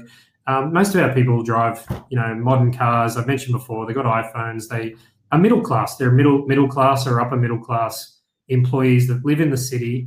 So they're not out regional somewhere. They live in the city and they go to work just like you and I do. And how many of them drive Teslas? I've never seen a Tesla in the Philippines. I'm sure there's one there. I see a lot of Honda. I see a lot of Toyota, and I see a lot of Kia. But I don't see any Teslas. I see a few Mercedes and BMWs too, but I don't see any Teslas at this stage. Fair enough. I think I've touched on everyone's questions. I just want to recap. We beat up poor James here on pricing a lot, and I don't think he was necessarily trying to be shifty about the pricing. There's just a lot of metrics that go into his pricing, and it's not just a one size fits all. If you have, it's not like they're charging $10 a ticket flat rate. It's, they look at, okay, we'll give you up to 100 tickets, but there's also hours involved, and we pay our people differently when it's tier 1 versus tier 3, and projects could be this. And I'll correct you on that part. We don't differentiate on pricing between tier 1 and tier 3. So whatever. I'm thinking more or less with your metrics, even if it's not something that you're using directly with us, you're at least looking at those metrics in the background, just for the back office. You're looking at it and you're saying, okay, Steve with Taylor IT Group, he keeps outsourcing all of this tier 1 stuff because he's just lazy and doesn't want to do it. And Zach from his company, can't remember your company name, Zach, sorry. Zach keeps outsourcing all this tier 2 and tier 3 stuff, and it's actually costing us more to do business with Zach. So you might go to him and say he needs to bump up a tier or something along those lines at some point.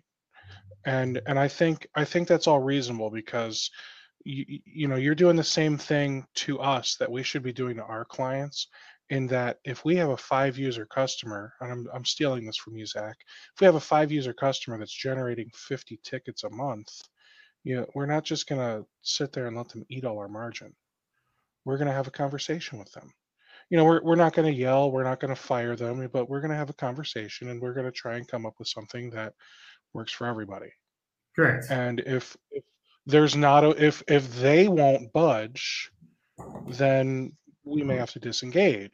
But you want to come up with a way that works for everyone, because at the end of the day, it is going to be far less expensive to bring you on board than for me to hire another engineer or technician or whatever you want to call your staff.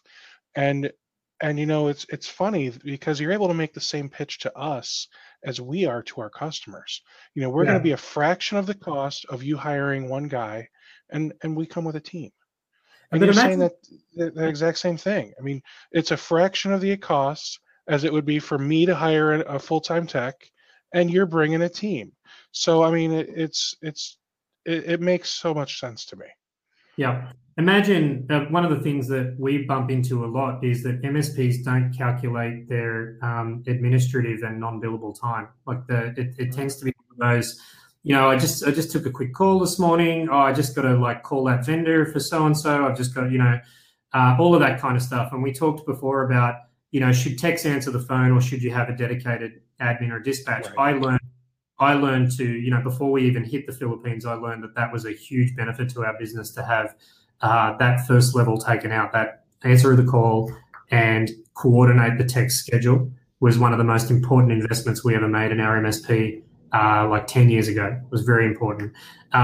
If you just factor that alone into benchmarks pricing, so a person on a seat or multiple people on a seat just dealing with the initial call, that is significant cost saving to hiring an administrative person in the US or anywhere else. So a lot of because not only are you going to have people that are going to make sure the phone gets answered every single time, but it's going to be 24 hours a day. It's not just me hiring someone to work 8 to 5 or 9 to 5 or whatever my shifts are.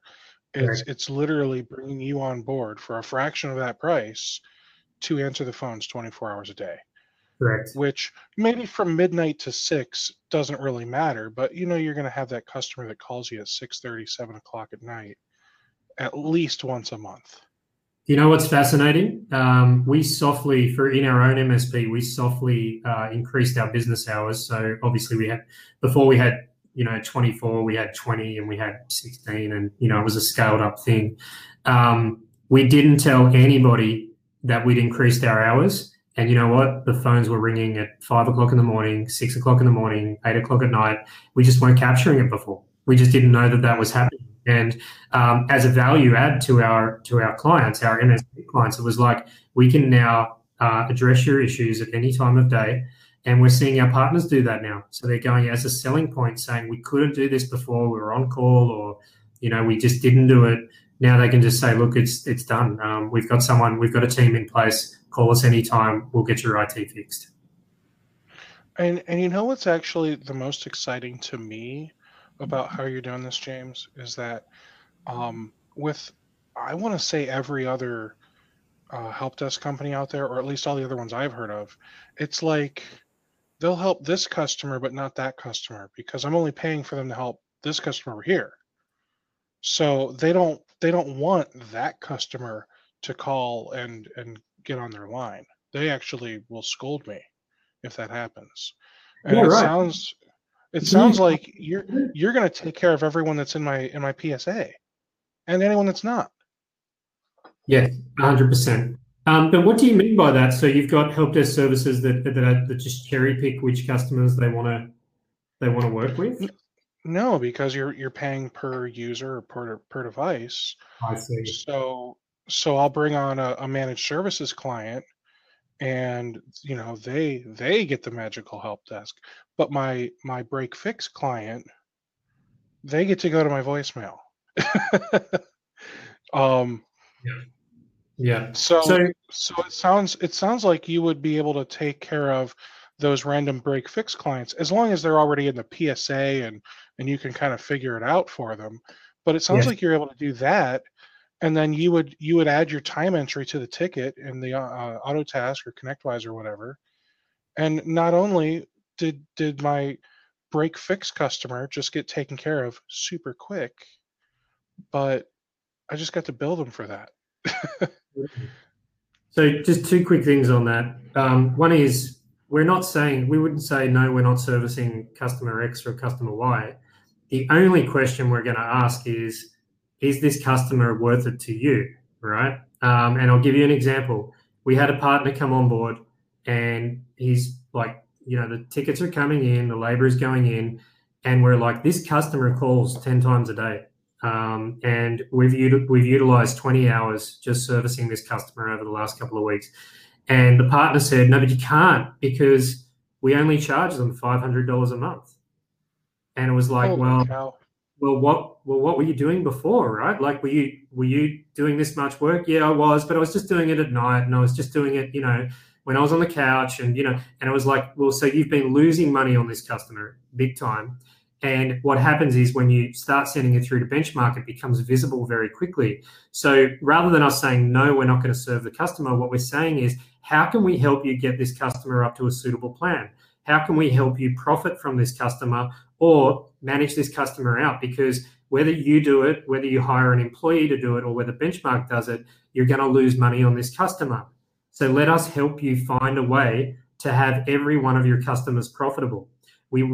Our metric is, we want you to make a multiple of 3 to 5 times whatever you're paying benchmark, right? Sure. And I don't know anybody else out there that's doing that. We're not saying, no matter what, we're going to charge you X per endpoint, because the endpoint is irrelevant. It's the volume of labor. It's the volume of work. There's what costs your business money. But likewise is what you should be charging for. If you're not hitting an effective rate, we could talk for hours on this. Maybe we could do another webinar, but let's just talk quickly about rates. If you're not hitting an effective hourly rate of, in some markets, 120, and you will not be able to scale and grow your MSP effectively. So forget about seat counts, forget about the per user or per device pricing. It all comes down to a labor cost, and it all comes down to an effective billable rate. And we spend a lot of time with our partners getting that driven home so that you're profitable. And if you're not profitable, that's the only reason I would say, you know what, we shouldn't service this customer, because benchmark is charging you and you're not charging the customer. So we shouldn't service them. You should drop the customer, right? So that sometimes takes a little while to get that into the psyche. Now, and I know we've gone way over, and I'm sorry, but I'm super thankful, because you're answering some great questions for us. And Justin said, and I'm going to correct some things before you even answer, so don't jump in yet. Justin said, Matt. Matt says, something like this can also make you aware of costs you're losing that you shouldn't be, because benchmark is going to say, hey, this is a project we have to charge extra for, and you're thinking, I would have done that for free, or less money, or whatever. And then Justin said, Matt, I wonder if the 365 techs will discern between the two, or just fix the issue, start helping the customer without converting it to a sales opportunity first. And I think it's safe to say, one, I think what he's asking is, if someone said, hey, I've never worked with you before, can you fix this problem? What would your guys do? Would you say no? Would you say, well, Steve has this process in place, we need you to sign this agreement, and then we can start working as soon as we get your credit card on file for Steve, yada, yada, yada? Or would you just say, you know what, you're going to need to talk to the owner so that way he can go through the sales spiel? What would your deal be for that? Or I'm not sure if he's saying XYZ company, they're a managed services company, and they went out and bought the brand new Microsoft Office 365 for everyone, not the email portion, but the software. And they called in, they just real quick want us to install it on 20 machines, just real quick. You had both of those, I'm sure, right? Justin did confirm it was number 2, but I'd love an answer to both. All right, cool. So first of all, there's a lot there. Number 1, customer calls up, never heard of them before, not in the system, don't know who they are. We would take a note, right? It's not going to go to a tech. So no, the techs are not the front line here. No, they're not. You've got the dispatchers. very professional customer service team that know what they're doing and they have a process to follow. They're like, oh, and what's your name and where are you calling from? And can I grab a little bit more information? Okay, thank you, great. And then we would reach it. They would have dialed through a number that we recognized because they would have, ideally, they wouldn't know our phone number. They would know our partner's phone number. So they would have called through their help desk. Yeah, they would have called my company and they would have hit 2 for support, and it would have gone to you guys. Correct. So we know who you are, and but we don't know who they are, right? So we log it all down. We pick up the phone immediately. As Jason, we just had a call from someone. We have no idea who they are. Can you shed some light on this? Can we get some baseline documentation down, like, just basic, just even if it's an emergency, just basic, like who are they? What sort of platform do they have? Are they on premise? Are they in the cloud? Do they use 365? What are the passwords? What's the firewall details? At least give us enough information. And you're asking me all this? I don't know. It's new. And you're asking me, the partner? So the line between us and you is, this is your business, right? This is not my business. Yeah. This is your business, and you're an account manager. You're my minions.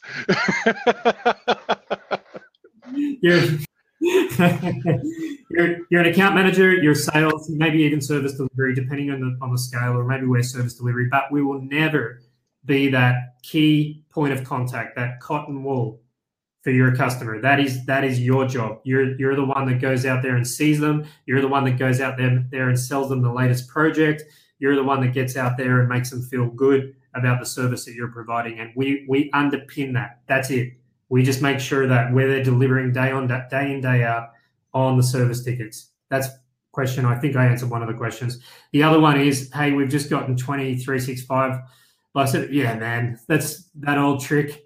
Right, like I've just got a couple of computers here. We need you to, it's from my wife's brother-in-law's just brought them in, and we just need you to format them and reinstall. Yep, okay. So that would get flagged as a change request because it's an environmental thing, and that would go to first of all as an escalation point within the pod that would say, hey, this looks like it's going to take all night, and then I don't mind. Yeah. Of course you don't mind. And then there would be a conversation with you, our partner, or whoever you've designated us to talk to say, this is and it's not even a money thing. Like, again, it's not like, let's see how we can, get some extra money. It's like, this is a business problem. This is a problem. This is a problem for you and me right now because A, I got to ask a bunch of guys to work all night, and B, I don't even know if your customers even told you about this. So we need to work together to get this solved, right? We've been doing this before I started Benchmark. I've been doing this for 15 years. I've seen it. I feel like I've seen it all.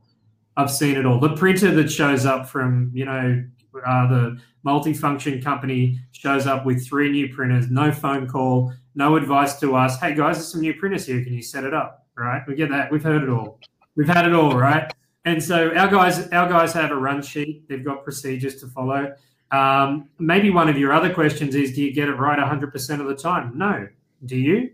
There's going to be stuff that slips through the cracks. There's going to be a tech that gets a job that, somehow finds himself, knee deep in the proverbial. And again, because we have metrics in place and thresholds in place, we'll pick that up. One of the thresholds we've got in place is if we're spending more than a couple of hours on any ticket, manager is alerted to that just to have a look. What's happening? I thought this was a quick job. Like, you're doing it for 2 hours. And you also can get those alerts. So you've got a dashboard that you can look at. You've got workflows that are sent to you that will tell you what's happening day to day. You're in charge. We're doing everything that we've been kind of programmed to do. But sometimes there might be an anomaly there. You're in charge. You can step in at any time and tell us what to do about it. It almost sounds like you guys are using like ITIL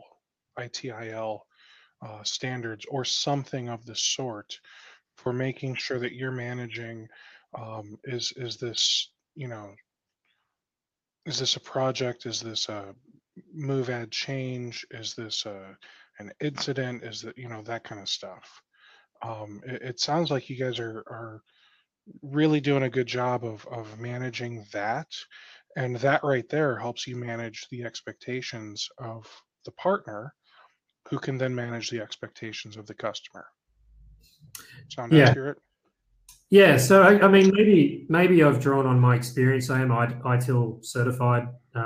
Feels like 100 years ago now, but I do have a very strong belief in that.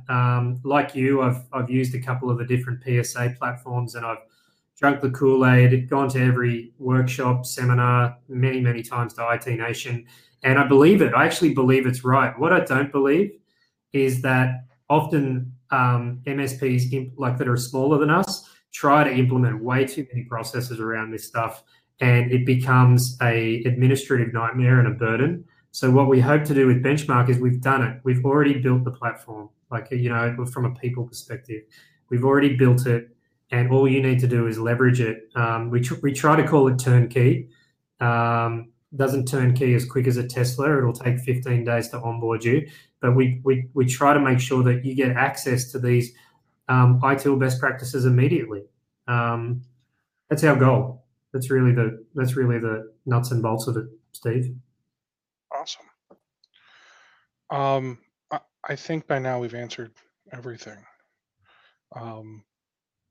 Zach said they're basically using ITIL to treat their client base like multiple lines of business inside a single organization. And he said it's the same methodology he uses for his client base. So sounds like you guys are doing it right, and I like it. I like what you're doing. If price is the objective for someone saying they can't work with you because they can't afford it, then I would say they're simply not big enough to need you. Yeah. Or they're doing it very wrong. Or they're doing it very, very wrong, which is a whole nother webinar. I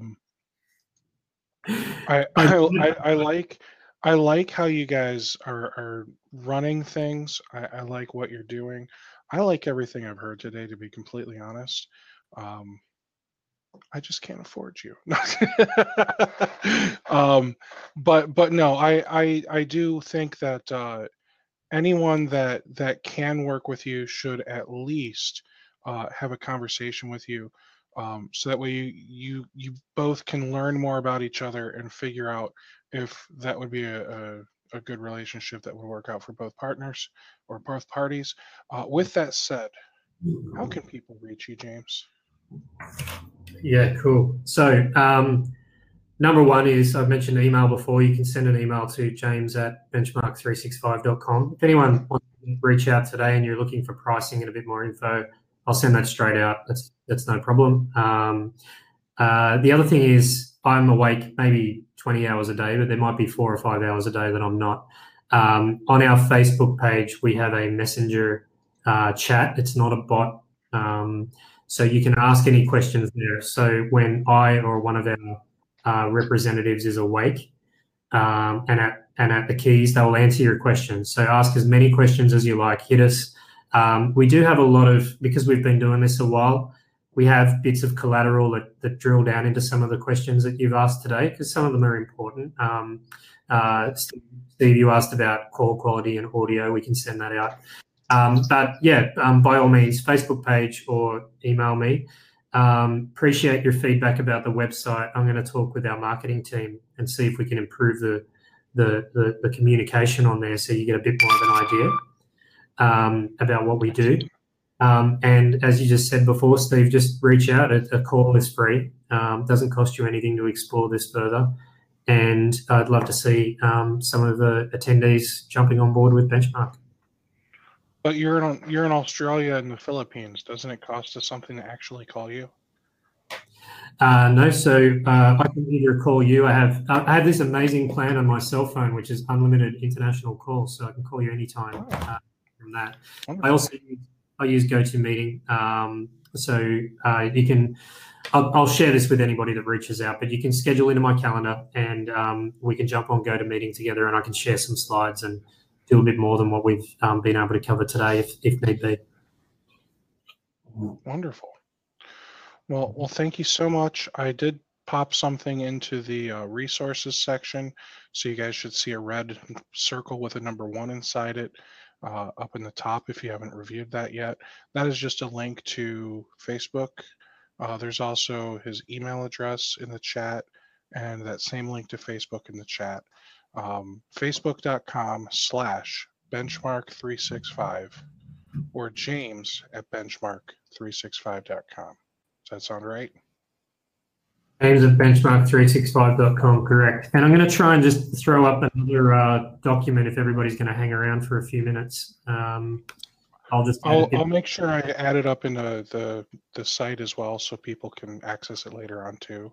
Okay, why don't we do that? Save me scratching around for PDFs at the moment, but I'll send some stuff over to you, Steve, to share. That sounds great. Thanks so much, James. Thanks so much, everyone else, for attending. I really appreciate you being here and showcasing your business. I do wish you the greatest success, and I think you're going to do well here. This Thursday, guys, we have the webinar on audit for IT, and you can actually go to audit, AUDIT, FORIT.com. Check out that tool. It is freaking awesome. It can help you make sales forms. It can help you make quarterly business reviews, and it's all going to just make your clients and prospects love you because it's going to make sense. It's red, yellow, and green, and it just tells them if things are good or not. And I mean, it couldn't get any easier. So that's amazing. Sounds good. Yeah, you should check it out. I think you would like it. Cool. So take care, everybody, and enjoy the rest of your Tuesday. Thanks for staying late. And as always, this will be up on YouTube later. Take care. Thanks, Steve. Thanks, everyone. Bye.